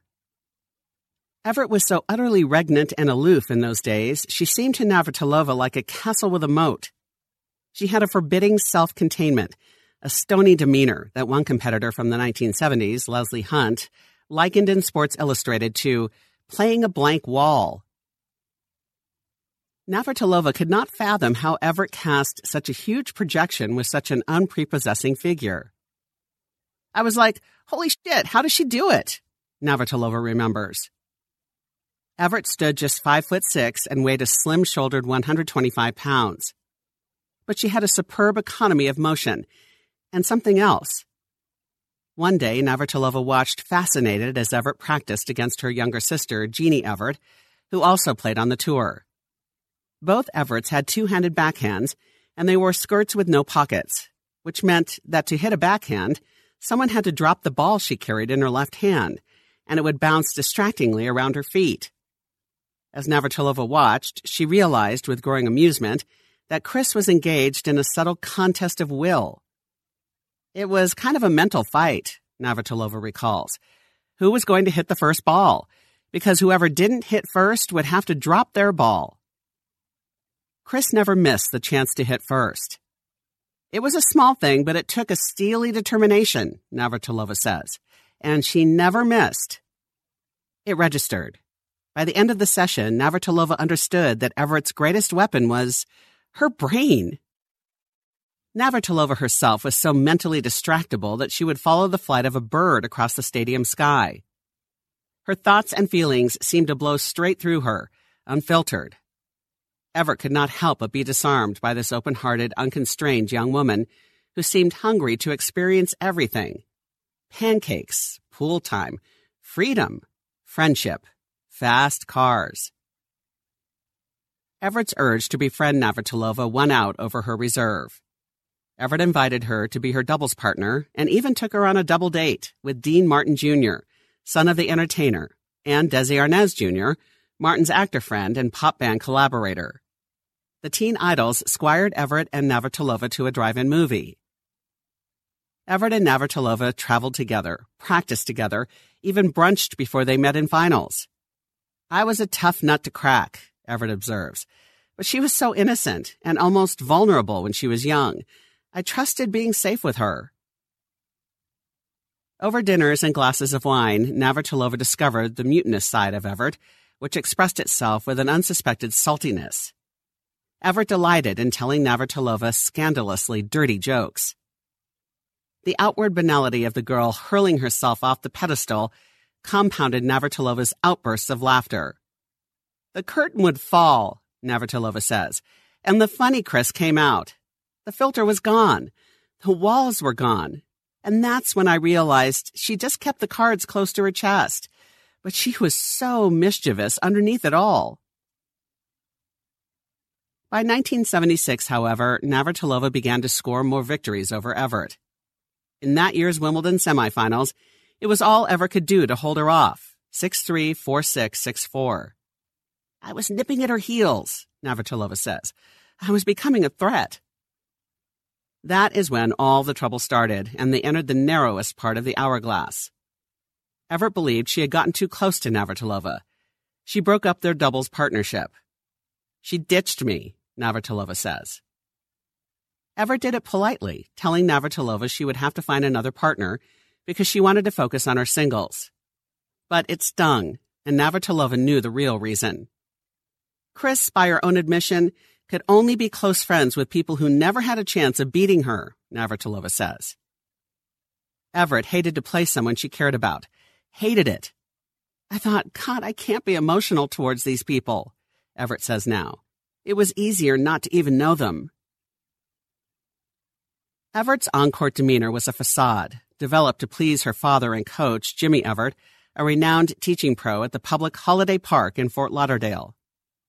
Jimmy was a man of such rigor and unbending rectitude that he refused to raise his $6 hourly fee for lessons because of his daughter's success.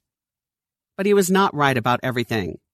He demanded that Chris commit to tennis at the exclusion of all else. Friends were incompatible with rivals, he told her.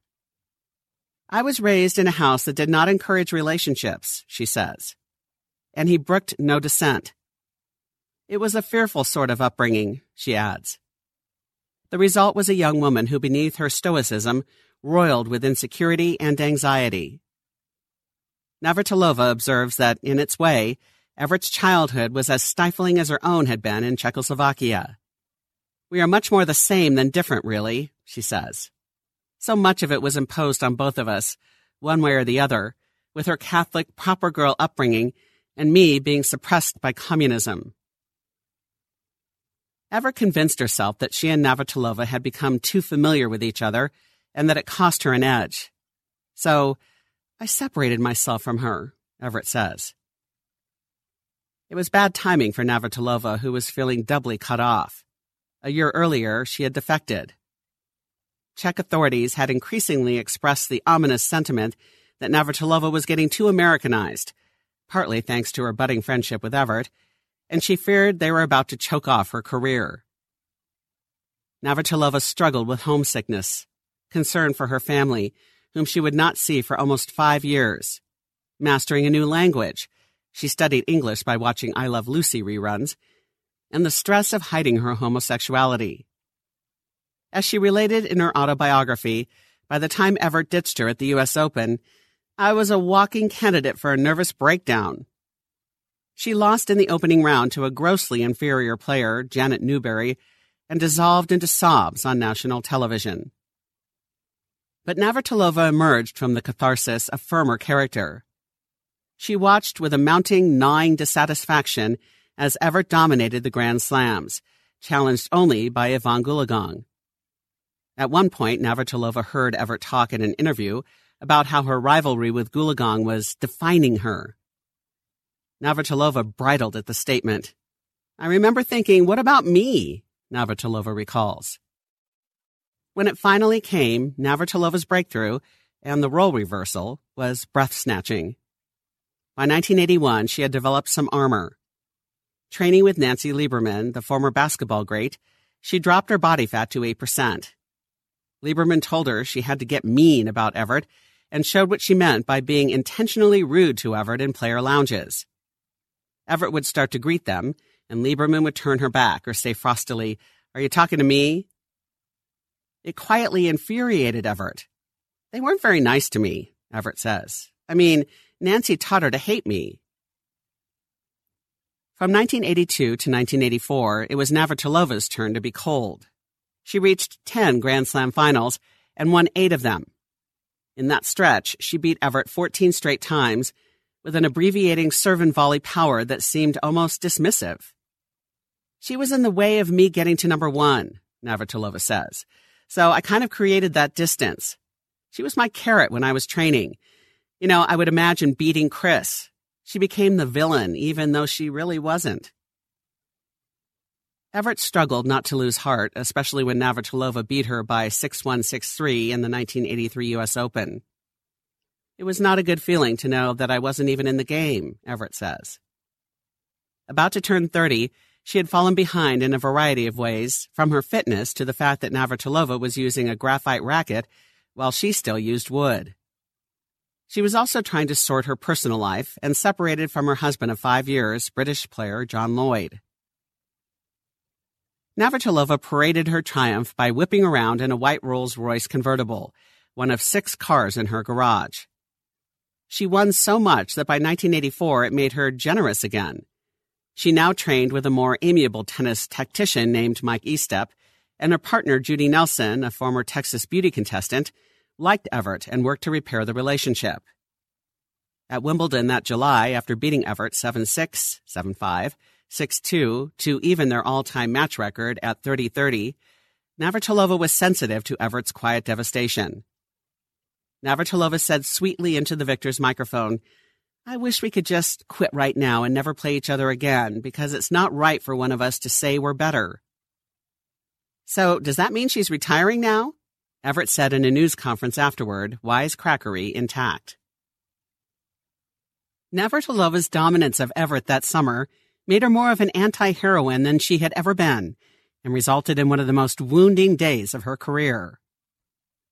On the afternoon of the 1984 U.S. Open final, they had an interminably tense wait as Pat Cash and Yvonne Lendl engaged in a 5-set men's semifinal that went to 2 tiebreakers and lasted nearly 4 hours.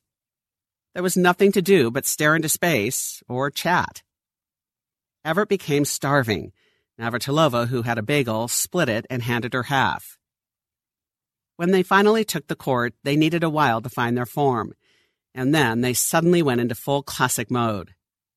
When Evert began to lace the court with passing shots as if she was running out clotheslines, taking the opening set 6-4, the crowd leaped to its feet and roared like jet engines.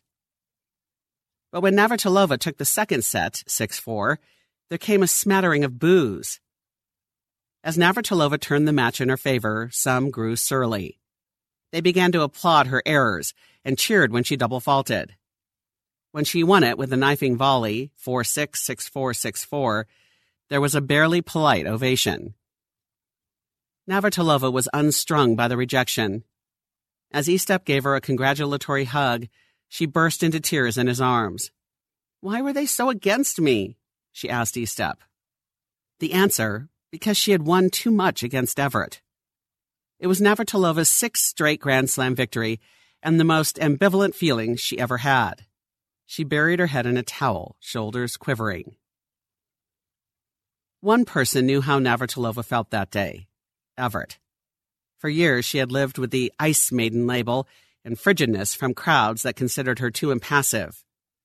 Goolagong, the wispy, ethereal Australian, had always been more favored by fans, to the point that on one occasion, Evert came back into the locker room after a loss and flung her rackets to the floor and spat bitterly, "Now I hope they're happy." Evert and Navratilova wanted to be appreciated for who they were, but it felt impossible with all the media caricatures of them as princesses, robots. Chris America versus the foreigner, the delicate sweetheart versus the bulging lesbian. All that stuff hurt, Navratilova says. Evert refused to play into any of the tropes that day, or any other day, for which Navratilova felt deeply grateful. Chris never did anything to make it worse, you know, Navratilova says. At some point in the wake of that difficult year, they struck a private agreement. They would not respond to the stereotypes or any egging on from the media or their own audiences. If either had a question about something, she would speak directly to the other, so that we knew where we stand, Navratilova says. Early in 1985, Evert beat Navratilova for the first time in over 2 years at the Virginia Slims of Florida. "Nobody beats Chris Evert 15 times in a row," she deadpanned. The renewal set up another masterpiece, the 1985 French Open final. The match is a fascinating revisit and reveal. After they took the court, what's striking is how they had borrowed from each other, forced the other to adapt. It's Navratilova who wins some of the longest baseline rallies, and Evert who presses the net first on some points. Navratilova has fully appropriated imperiousness, blonde and bejeweled, diamonds in her ears, gold bracelets and rings. Evert is the one who is stripped down. Her hair is shorn short, and there is nothing on her wrist but a sweatband. It's clear she had gone back to work, developed ropes of muscles in her arms, and stealthily broadened her game over those 2 seasons of losses. Right hand against left, they went at each other like flashing sabers. As their rallies wore on, they played with apparent curiosity. There had been so many matches. How do you surprise one another? Navratilova says. How do you find something new or different when you know everything already? Sometimes, as the ball flew, one of them would just nod before it landed and acknowledge that it was too good with a, "Yep." Evert would never be better. She found ways to wrong-foot the charging, slashing Navratilova. She always had been irritated by the shoulder swagger Navratilova could show after a great point, but she was fully capable of her own show of supremacy, and she showed it here with the head tossing of an empress and a mincy little walk that could only be called a sachet. A point-blank volley exchange at the net, won by Evert, had broadcaster Bug Collins screaming, "Oh, eyeball to eyeball!" On one exchange, the force of Everett's shot knocked the racket from Navratilova's hand and sent her sprawling to the red clay. On match point, she lured Navratilova to the net with a short forehand, then pivoted to deliver an unfurling backhand winner up the line, past a diving Navratilova, through an opening as narrow as one of her old hair ribbons. And it was over. Evert had won 6-3, 6-7, 7-4, 7-5. The embrace at the net is one of their enduringly favorite pictures. They threw their arms over each other's shoulders, mutually exhausted, yet beaming over the quality of the tennis they had just played. You can't tell who won, Navratilova says. It seemed as if they were no longer playing against each other so much as with each other, and that's how it stayed. From then on, their locker room atmosphere became more than just companionable. It was consoling. Someone would win and someone would lose, and the loser would sit on a bench, head dangling, and the other, unable to look away, would drift over and sit down. Sometimes, hours afterward, one of them would open her tennis bag and find a sweet note in it.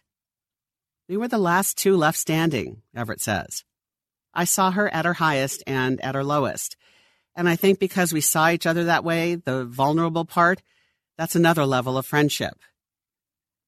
In 1986, Navratilova was scheduled to return to Czechoslovakia for the first time since her defection to play a match for the U.S. Federation Cup team. Will you come? She asked Evert. I don't know how they'll treat me. Evert was nursing a knee injury, but she went. Navratilova was overjoyed to be teammates for a change. We could be happy at the same time for once, she says. Evert was rewarded with an extraordinary experience. She watched her friend get a standing ovation from crowds standing 3 deep while Czech officials stared at their shoes. At Everett's final Wimbledon in 1989, one more remarkable scene played out between them. Evert by then was flagging, her intensity worn thin. In the quarterfinals, she was in danger of an undignified loss to unseeded 87th-ranked Laura Galarza. She trailed 5-2 in the third set, just 2 points from defeat. This isn't how I want to go out, she thought grimly. Navratilova, watching on TV in the player lounge, stood up and dashed out to courtside. She took a seat in the grandstand. Come on, Chrissy, Navratilova's voice rang out. Evert had just a moment to feel moved, touched. Just then, Galarza delivered a volley. On a dead run, Evert chased it, stretched out, pulled nearly into the stands, her backhand fully extended. Evert drove a screaming pass down the alley that curled around the net post and checked the opposite corner, a clean winner. Navratilova shrieked with the thrill of it like a little girl. Evert swept the rest of the set and won at 7-5, arguably the most astonishing comeback of her life. She's got my back, Evert says now. I've got hers. Friendship is arguably the most wholly voluntary relationship. It reflects a mutual decision to keep pasting something back together, no matter how far it gets pulled apart, even when there is no obligatory reason, no justice of the peace vow or chromosomal tie. Evert and Navratilova just kept finding reasons to hang on to the relationship, to the point that they became hilariously entangled in each other's personal affairs. It's a fact that Navratilova set up Evert with the man who remains the most important one in her life, Andy Mill. Toward the close of Everett's playing career, Navratilova knew Evert was lonely and depressed after her divorce from Lloyd, which caused Jimmy Evert to briefly stop speaking to his daughter. Navratilova invited Evert to spend Christmas with her in Aspen. She took her skiing and to a New Year's party at the Hotel Jerome, where she knew there would be good-looking men in droves. That night, Evert met the impossibly handsome Mill, who the next day gallantly coached Evert down a steep slope, skiing backward and holding her hands. At the end of the week, as Navratilova packed to leave for the Australian Open, Evert appeared in her doorway. Do you mind if I stay on for a few days? Evert asked. Navratilova arched an eyebrow and smiled. Sure. With the house to herself, Evert had her first tryst with Mill, causing the gentleman to exclaim the next morning, My God, I'm with Chris Evert in Martina Navratilova's bed. Everett's 1988 wedding to Mill marked the rare occasion when Navratilova wore a skirt. Years later, Navratilova was still teasing Everett. I should have put that bet on eBay. In 2014, when Navratilova wed longtime partner Julia Lemagova, she did not have to debate whom to choose as maid of honor. Everett was by her side. But of course, Navratilova says. Navratilova had never properly told Everett how much her unwavering support against homophobia had meant. Especially in crucial moments, such as 1990, when Australian champion Margaret Court called Navratilova a bad role model for being gay. Martina is a role model to me, Everett snapped back publicly. As Navratilova put it, Everett was gay-friendly before it was okay to be. It made Navratilova's public life incalculably more bearable. It was more than nice, Navratilova says now of Everett's stance. It was huge. On matters of character, Navratilova says, Everett underrates herself. Here's where they stood when the cancers came. Everett had just finished rearing 3 adored sons to adulthood and was resolutely single again after a psychological reckoning. Her long emotional containment finally imploded in 2006. She left Mill for former pro golfer Greg Norman. A terrible mistake. The union lasted just 15 months. Determined to know herself better, she went into counseling to figure out what makes me tick and how I'm wired, why I'm wired the way I am, and why I have made mistakes the way I have, and emerged with a piercing self-honesty. She reestablished a closeness with Mill and reinvested herself in her second calling as a mentor to young prodigies at the developmental tennis camp she founded, the Everett Tennis Academy. At over 60, she could still go for 2 hours on a court with women a third her age. Just down the freeway from her, Navratilova had found her anchor with Lemagova, with whom she stepmothered 2 daughters and cared for an assortment of animals, donkeys, goats, dogs, and exotic birds, including a talkative parrot named Pushkin. One of the most broadly read great athletes who ever lived, she absorbed tomes such as Timothy Snyder's account of encroaching fascism, The Road to Unfreedom, with a lightning intelligence that could light up a hillside. In February 2020, a funeral notice appeared in the Fort Lauderdale papers. Mass for Jeannie Everett Dubin would be said at 10 a.m. at St. Anthony's Church. Everett had watched with mounting grief as her precious younger sister fought ovarian cancer until her arms were bruised by needles and ports and she wasted to less than 80 pounds. Sitting in a pew was Navratilova, who would spend the next 12 hours by Everett's side. She attended the graveside services, then sat with Everett and her family at home until 10 that night. Nearly 2 years after Jeannie's death, in November 2021, Everett got a call out of the blue from the Cleveland Clinic. Genetic testing that Jeannie had undergone during her illness had been reappraised with new study, and she had a BRCA1 variant that was pathogenic. The doctor recommended that Everett get tested immediately. The very next day, Everett got a test, and she too was positive for the BRCA1 mutation. Her doctor, Joe Cardenas, recommended an immediate hysterectomy. Everett called Navratilova and told her about the test and that she was scheduled for surgery and further testing. It's preventative, Everett told her reassuringly. On the other end of the phone, she heard Navratilova exhale, a long sigh of inarticulate dismay.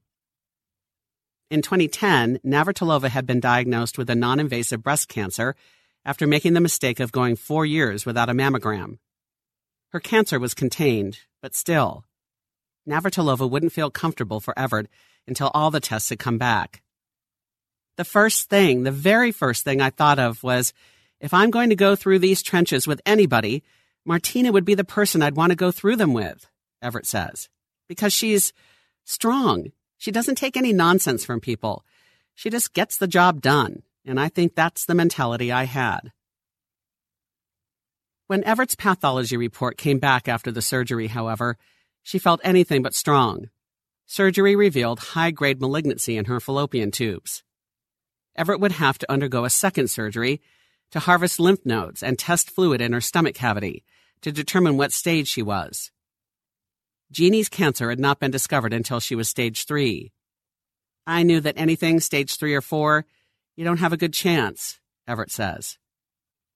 For 3 days, Everett waited for the results with the understanding that they were life or death. Humble moment, Everett says. You know, just because I was number 1 in the world, I'm just like everyone else. Everett got unfathomably lucky. The cancer hadn't progressed. Had she waited even 3 more months to be tested, it probably would have spread. As soon as she was able, Everett would go public with her diagnosis to encourage testing. An estimated 25 million people carry a BRCA mutation, and like her, 90% of them have no idea.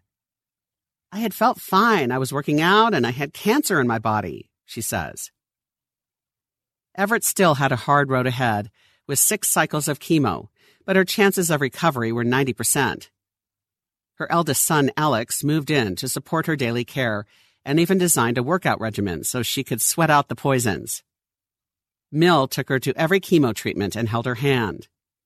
Her good friend, Christiane Amanpour, also diagnosed with ovarian cancer, sent her healing ointments from Paris. Her youngest sister, Claire, flew in monthly to nurse her through the sickish after effects, even climbing into bed with her. But nothing can really make cancer a collective experience. It's an experiential impasse. Everyone responds differently to the treatment and the accompanying dread. Late at night, Everett would be sleepless from the queasiness and a strange sense of small electric shocks biting into her bones. She would have to slip out of bed and walk around the house, by herself with it. Cancer makes you feel alone, Everett says, because it's like nobody can take that pain from you. Compounding Everett's sense of aloneness was the abruptness with which she had toppled from a sense of supreme athletic command to feebleness. There was one person who could understand that. "What can I do for you?" Navratilova asked. They were in a room of just 2 all over again. "I can tell her my fears," Everett says. "I can be 100% honest with her." Navratilova came by the house and called regularly, but she also knew how to lay back. Sometimes she would call and Everett would answer right away, and sometimes it would take 3 or 4 days before she answered. It felt, in a way, like the old locker room days when she knew Everett was laboring with a loss. I think because we were there for each other before, we kind of knew what to do or what not to do instinctively, even though this was a first, Navratilova says. In the middle of Everett's treatments, a gift arrived from Navratilova. It was a large piece of art. The canvas was lacquered with Everett's favorite playing surface, red clay, and painted with white tennis lines, on which a series of ball marks were embedded, including one that had ticked the white line. The piece was by Navratilova herself, who in retirement took up art. The canvas was really a portrait of Everett, of the exquisite, measured precision of her game. A tribute. Everett immediately hung it in a primary place in her living room. After every cycle of treatment, Everett would rebound with a tenacity that astounded Navratilova. She would plead with her doctors, "Can I get on a treadmill?" Just days removed from an IV, she would start power walking again or riding her beloved Peloton bike until she was slick with sweat. She even did light CrossFit workouts with weights. "She's an animal," Navratilova observes admiringly. By the summer of 2022, Everett was healthy enough to go back to work as a broadcaster, although with a wig. And in November, she joined Navratilova in a public appearance at the season-ending WTA Finals in Fort Worth. The pair went shopping together for cowboy boots and hats, strolling through the Fort Worth Stockyards historic district. And that's when Everett delivered a piece of news that undid Navratilova. "I'm having a double mastectomy," Everett said. She explained that her BRCA mutation meant she was at high risk of developing breast cancer on top of the ovarian. Navratilova was so affected she burst into tears. "It was such a shock to me because I thought she was done," she says, and as she retells the story, she weeps again. She had watched Everett go public with her diagnosis and slug her way through chemo, and she hoped she was past it. Now she would face more months of convalescence. "I knew what she was going through publicly and privately," Navratilova says, "and it just knocked me on my ass." Navratilova was still grappling with Everett's news when she was floored by her own cancer diagnosis. During the Fort Worth trip, Navratilova felt a sore lump in her neck. She wasn't taking any chances and underwent a biopsy when she got home. Everett got a text from Navratilova. "Can you call me as soon as possible? I need to talk to you." Everett checked her phone and saw that Navratilova had also tried to call her. Everett thought, "Oh, shit, that's not good."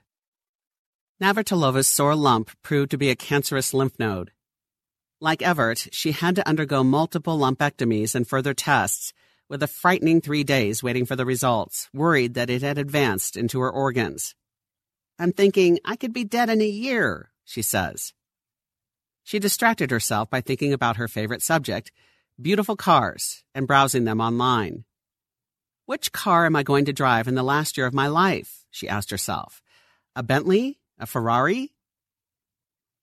The verdict, when the testing came back, was a combination of relief and gut punch. The throat cancer was a highly curable stage 1, but the follow-up screening also revealed she had an early-stage breast cancer, unrelated to her previous bout. She was so stunned, she had a hard time even driving herself home. But by the time Everett reached her by phone, Navratilova was in an incredulous, fear-fueled rage. "I sensed that it really pissed her off more than anything," Everett says. "She was mad about it." "Can you believe it?" Navratilova stormed. "It's in my throat, and then they found something in my breast."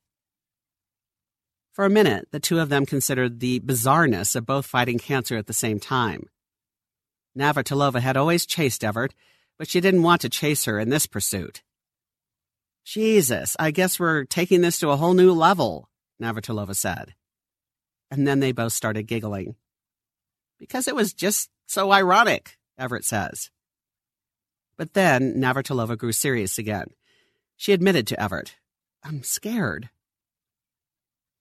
It was the same sudden whiff of mortality, the same "you're not so special after all" jolt that Everett had gotten. "As a top-level athlete, you think you're going to live to 100 and that you can rehab it all," Navratilova says. And then you realize, I can't rehab this. So sharing that fear was easy, easier with her than anybody else. Navratilova's cancer was not as dangerous as Everett's, but it was more arduous. It required 3 cycles of chemo, 15 sessions of targeted proton therapy on her throat, 35 more proton treatments on the lymph nodes in her neck, and 5 sessions of conventional radiation on her breast. Navratilova arranged to do it at Memorial Sloan Kettering Hospital in New York, hunkering down at a friend's vacant apartment. Unbelievably, Navratilova chose to undergo most of it alone. She wanted to protect her family from worry over her. You just keep it in because you don't want to affect the people around you. She also wanted to cultivate her former big match mentality, to focus on the fight. Even just answering the question when somebody says, "Can I get you anything?" It takes energy, Navratilova says now. And it's just easier to not have to think what you're going to say or to deny help 10 times. The proton treatments were a series of slow singes. Her sense of taste turned to ashes, and swallowing felt like an acid rinse. As her weight plunged, she shivered on the cold medical tables, unable to get warm, to the point that she wore a ski vest to the hospital. She developed deep circles under her eyes from insomnia. As the poisons mounted in her, it was as if she aged 50 years overnight. Everything felt just wrong, she says. This was a woman who had trekked up Mount Kilimanjaro at the age of 54, reaching 14,000 feet before she was felled with a case of pulmonary edema. At 65, she could still do 30 push-ups in a row. Now she needed 2 hands to drink a glass of water. Everett had an almost intuitive sense of when to check up on Navratilova. Just when she would be near despair, not trusting herself to drink from a glass with one quivering hand, the phone would buzz, and it would be Everett.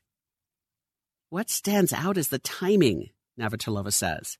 It was always spot on, like she knew I was at a low point. I don't know how she knew, but she did. It was like some kind of cosmic connection, because it was uncanny. Everett would be briskly sympathetic and to the point. "Don't tough it out," she would say. then just listen. There was no need for question or explanation. There was just understanding. It was always there, Navratilova says, so we didn't have to, try to find it. Sometimes the only sound on the line would be the two people breathing, wordless with mutual comprehension. Everett says, with all the experiences we had, winning and losing and comforting each other, I think we ended up having more compassion for each other than anybody in the world could have. As Everett and Navratilova finished picking over lunch salads, their senses of renewal in the Miami sunshine made them seem almost radiant. Life feels clearer, uncluttered, Everett says. From a distance, they cut the figures of teenagers. Everett is as neatly trim as ever, an impression enhanced by her newly grown pixie-length platinum hair. Navratilova, too, is slender as a youth. Only up close do you see lingering creases of fatigue around their eyes and sense the scars beneath their clothes and the tentativeness of their confidence. Everett admits she is hesitant to say her cancer is really gone. It could come back. Look, it could come back. It's cancer, right? It's always peripheral. Navratilova agrees. She compares it to waking up on the morning of an important match, a Wimbledon final, with the reverse of anticipation. For the first few seconds of semi-consciousness after opening her eyes, she feels peace, and then the awareness of something important impending seeps in. And then it hits her. Cancer. It's always hovering, Navratilova says. You just put it out of sight. You go on with what you're doing. The way they go on is as follows. They go public with their diagnoses and accounts of treatment, because all those years that they were clashing over trophies, they also had a sense of a larger public responsibility. To the game or women athletes or women, as Navratilova says. A sense that it wasn't enough just to be great. They also had to be good for something. To help, Everett says. They work out as much as the doctors allow, maybe even a little more than they advise, at first provisionally and then with growing defiance, even though each of their bodies is still fighting the crap that's inside it, as Navratilova says, in her case doing just 2 push-ups and going skiing before her radiation was done. Skiing during radiation, Everett crows in disbelief. They lift weights above their shoulders, though the sore scars in their chests aren't entirely healed, and they hit on the tennis court, though in Navratilova's case, the effort to chase a ball even 2 steps leaves her winded, and in Everett's it makes her feel clumsy-footed and angry, until she reminds herself, Chrissy, who do you think you are? And then she calls Navratilova, and they both laugh at themselves in this companionable frailty. There are statues of Arthur Ashe at the U.S. Open, Fred Perry at Wimbledon, Rod Laver at the Australian Open, and Rafael Nadal at the French Open. The Blazers, who run the major championships, have not yet commissioned sculptures of these 2 women, who so unbound their sport and gave the gift of professional aspiration to so many. Yet who exemplify, perhaps more than any champions in the annals of their sport, the deep internal mutual grace called sportsmanship. But then they don't need bronzing. They have something much warmer than that. Each other. You were listening to The Washington Post, where Sally Jenkins writes, Bitter rivals, beloved friends, survivors. This article was published on the 2nd of July, 2023, and was read by Adrian Walker for Noah. Wow. Great stuff, wasn't it? All right. So switching gears again here. Just a couple other quick topics compared to the beginning of the pod before we get out of here. Next, let's talk about other results from Sunday at the All England Club, because there were several other championships that needed to be decided. In the ladies' doubles, Sue Shea and Barbora Strikova beat Storm Hunter and Eliza Mertens 7-5, 6-4. In the gentlemen's wheelchair singles, Tokido Oda beat Alfie Hewitt 6-4, 6-2. That's a tough beat for Hewitt. He really wanted that. In the junior boys singles, Henry Searle beat Demeen 6-4, 6-4. It's the first British junior boys winner at Wimbledon since 1962. In the quad wheelchair singles, Niels Vink beat Davidson 6-1, 6-2. In the ladies wheelchair doubles, De Groot and Grifoyan beat Kimiji and Montjane 6-1, 6-4. In the junior girls doubles, Samsonova and Kovakova beat Klugman and Lacey 6-4, 7-5. In the girls' junior singles, Ngannou beat Barton Kova 6-2, 6-2. In the boys' doubles, Philip and Velpita beat Juric and Gia 6-3, 6-3. And those were your other results from Sunday. All right, next one. Was Wimbledon a good tournament? It absolutely was. A-plus tournament from start to finish. The women's tournament was great. Overall, the women's tournament was much better than the men's tournament. The men's tournament was lacking a signature match until today. Until today, the signature men's match had been Murray-Tsitsipas. That match is number 2. The Djokovic-Alcaraz match today is absolutely number 1. But even if the men's results weren't scintillating and whatnot, it was a great tournament. I loved it. And it was also a nice tournament for me personally. Got employed during the course of this tournament. That is a nice feeling. Always nice. A lot has happened over the last 2 weeks, both in life and in tennis. Was the media coverage good? The ESPN coverage was fine. I mean, they still do the same crap they always do. The commentators maybe were slightly less awful than they normally were. For what John McEnroe is capable of, he had a decent tournament. But it's going to take, with 15 years of baked-in crappiness, it's going to take more than one slightly above-average tournament for John McEnroe to undo his image. But he stayed away from some of the platitudes, I must admit. Only some of them. Normally he's at about a D- level. Maybe he was still below average. D+ for John McEnroe. The Athletic is covering tennis now, and they had a really good article about what the ball boys and ball girls have to do. So go check that out on The Athletic if you've got that.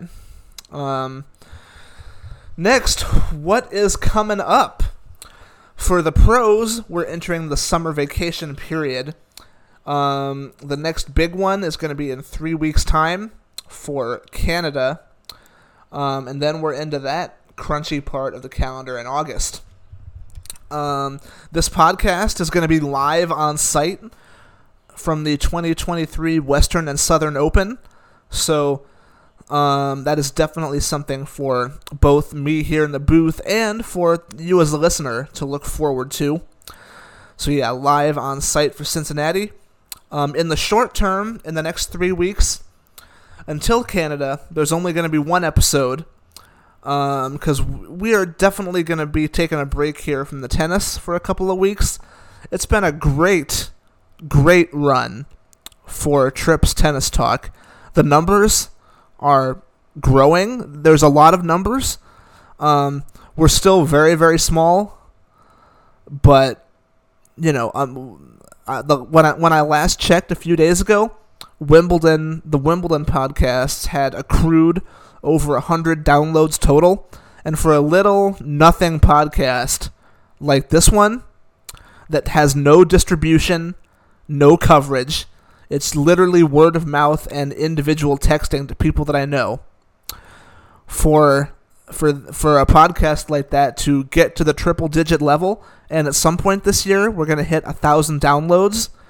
That is beginning to be a little bit of an achievement.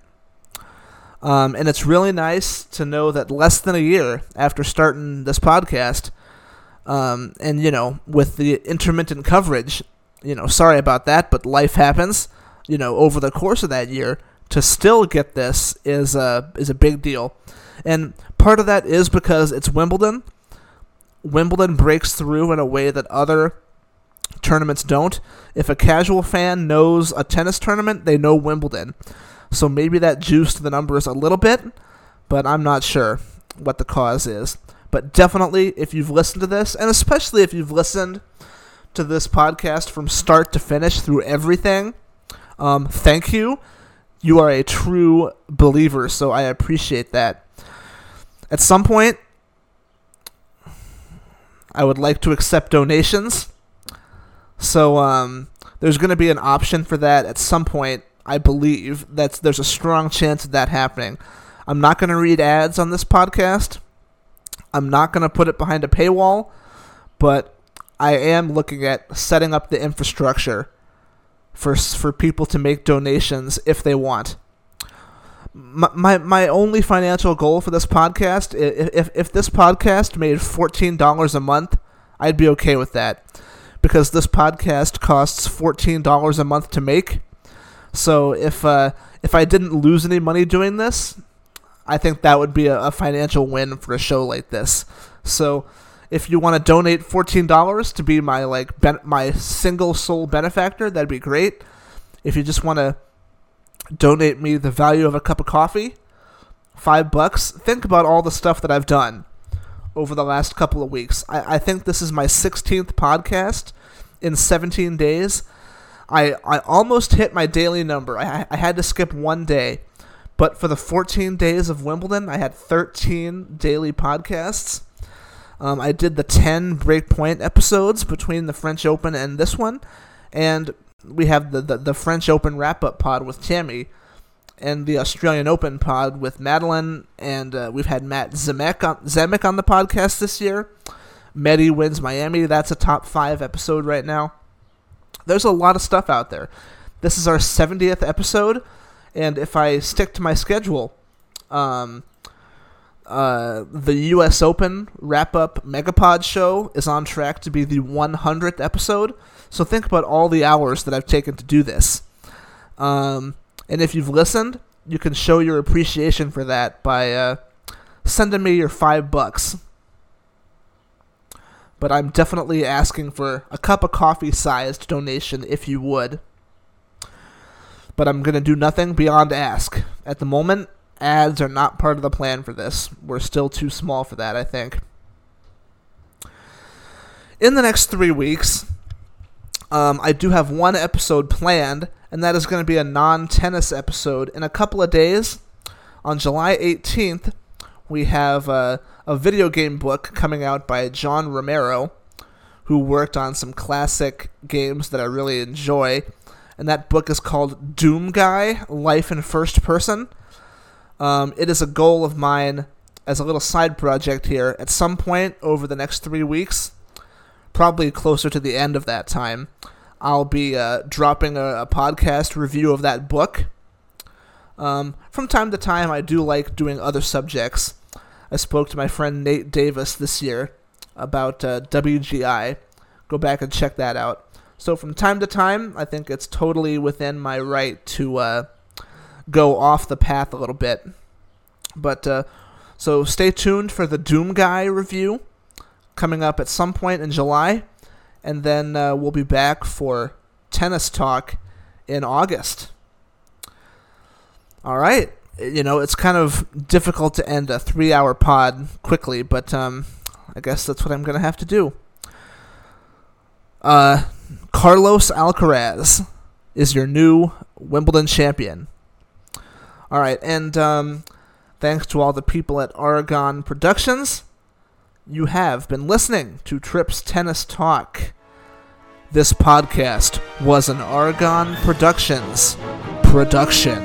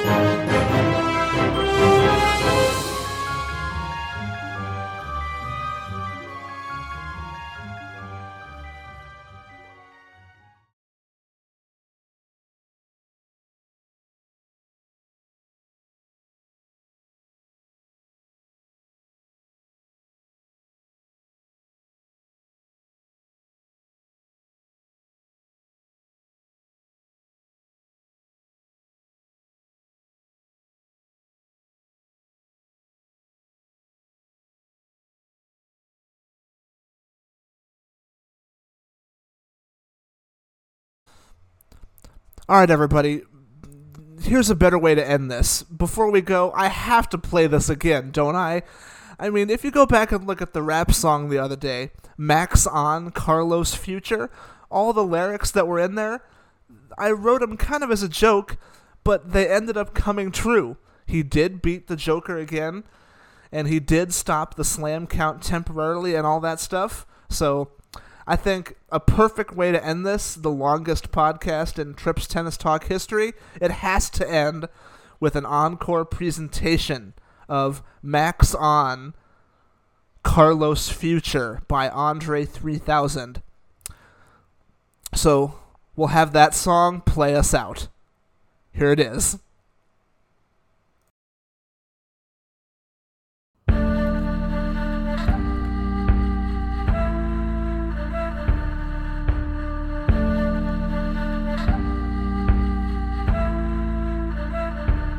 Yo, Grand Slams, titles Grand Slams, Grand Slams, titles Grand Slams. Win the set, gotta win the set. Chase a trophy, never chase a plate. Max on, rocket Max on. Max on, rocket Max on. Grand Slams, titles Grand Slams. Chase a trophy, never chase a plate. 2 wins, champagne with my team. California to a whole nother domain, Med. From the top half, I am number 1. And in the final, I will beat Joker again. Center court, looking like my house. This is mine, you get on a plane. My footwork, you can't deal with this. Ask the question, I'm gon' bust a move. Djokovic, 23 slams. That ain't nothing, I'll get 24. No more, cause I'm a liability. Hit the serve, boosting my count. Grand Slams, titles Grand Slams. Grand Slams, titles Grand Slams. Win the set, gotta win the set. Chase a trophy, never chase a plate. Max on, rocket Max on. Max on, rocket Max on. Grand Slams, titles Grand Slams. Chase a trophy, never chase a plate. I'm the GOAT, best I ever was. All the shots I got, I beat you like I does.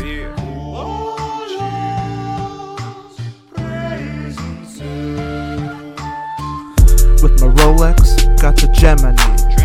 I got the bling, the game, the bank to succeed. I've got talent, and you don't. Will I ease up? No, I won't. Ed's got nothing on me. He's not very good. I'm as focused as they come. His brain is made of wood. When things go wrong, he gives up quick. I'm on him when it happens. I'm so good, it's sick. Don't have to grind, cause I got all the shots now. People in the stands see me and go wow. My game is El Supreme, their game is bottom drawer. See, win, win, win, win. It's good to be me. Grand Slams, titles Grand Slams. Grand Slams, titles Grand Slams. Win the set, gotta win the set. Chase a trophy, never chase a plate. Max on, rocket Max on. Max on, rocket Max on. Grand Slams, titles Grand Slams. Chase a trophy, never chase a plate. Max on, rocket Max on. Max on, rocket Max on. Max on, rocket Max on. Max on, rocket Max on. Soy tan bueno que puedo vencer a cualquiera sin siquiera intentarlo.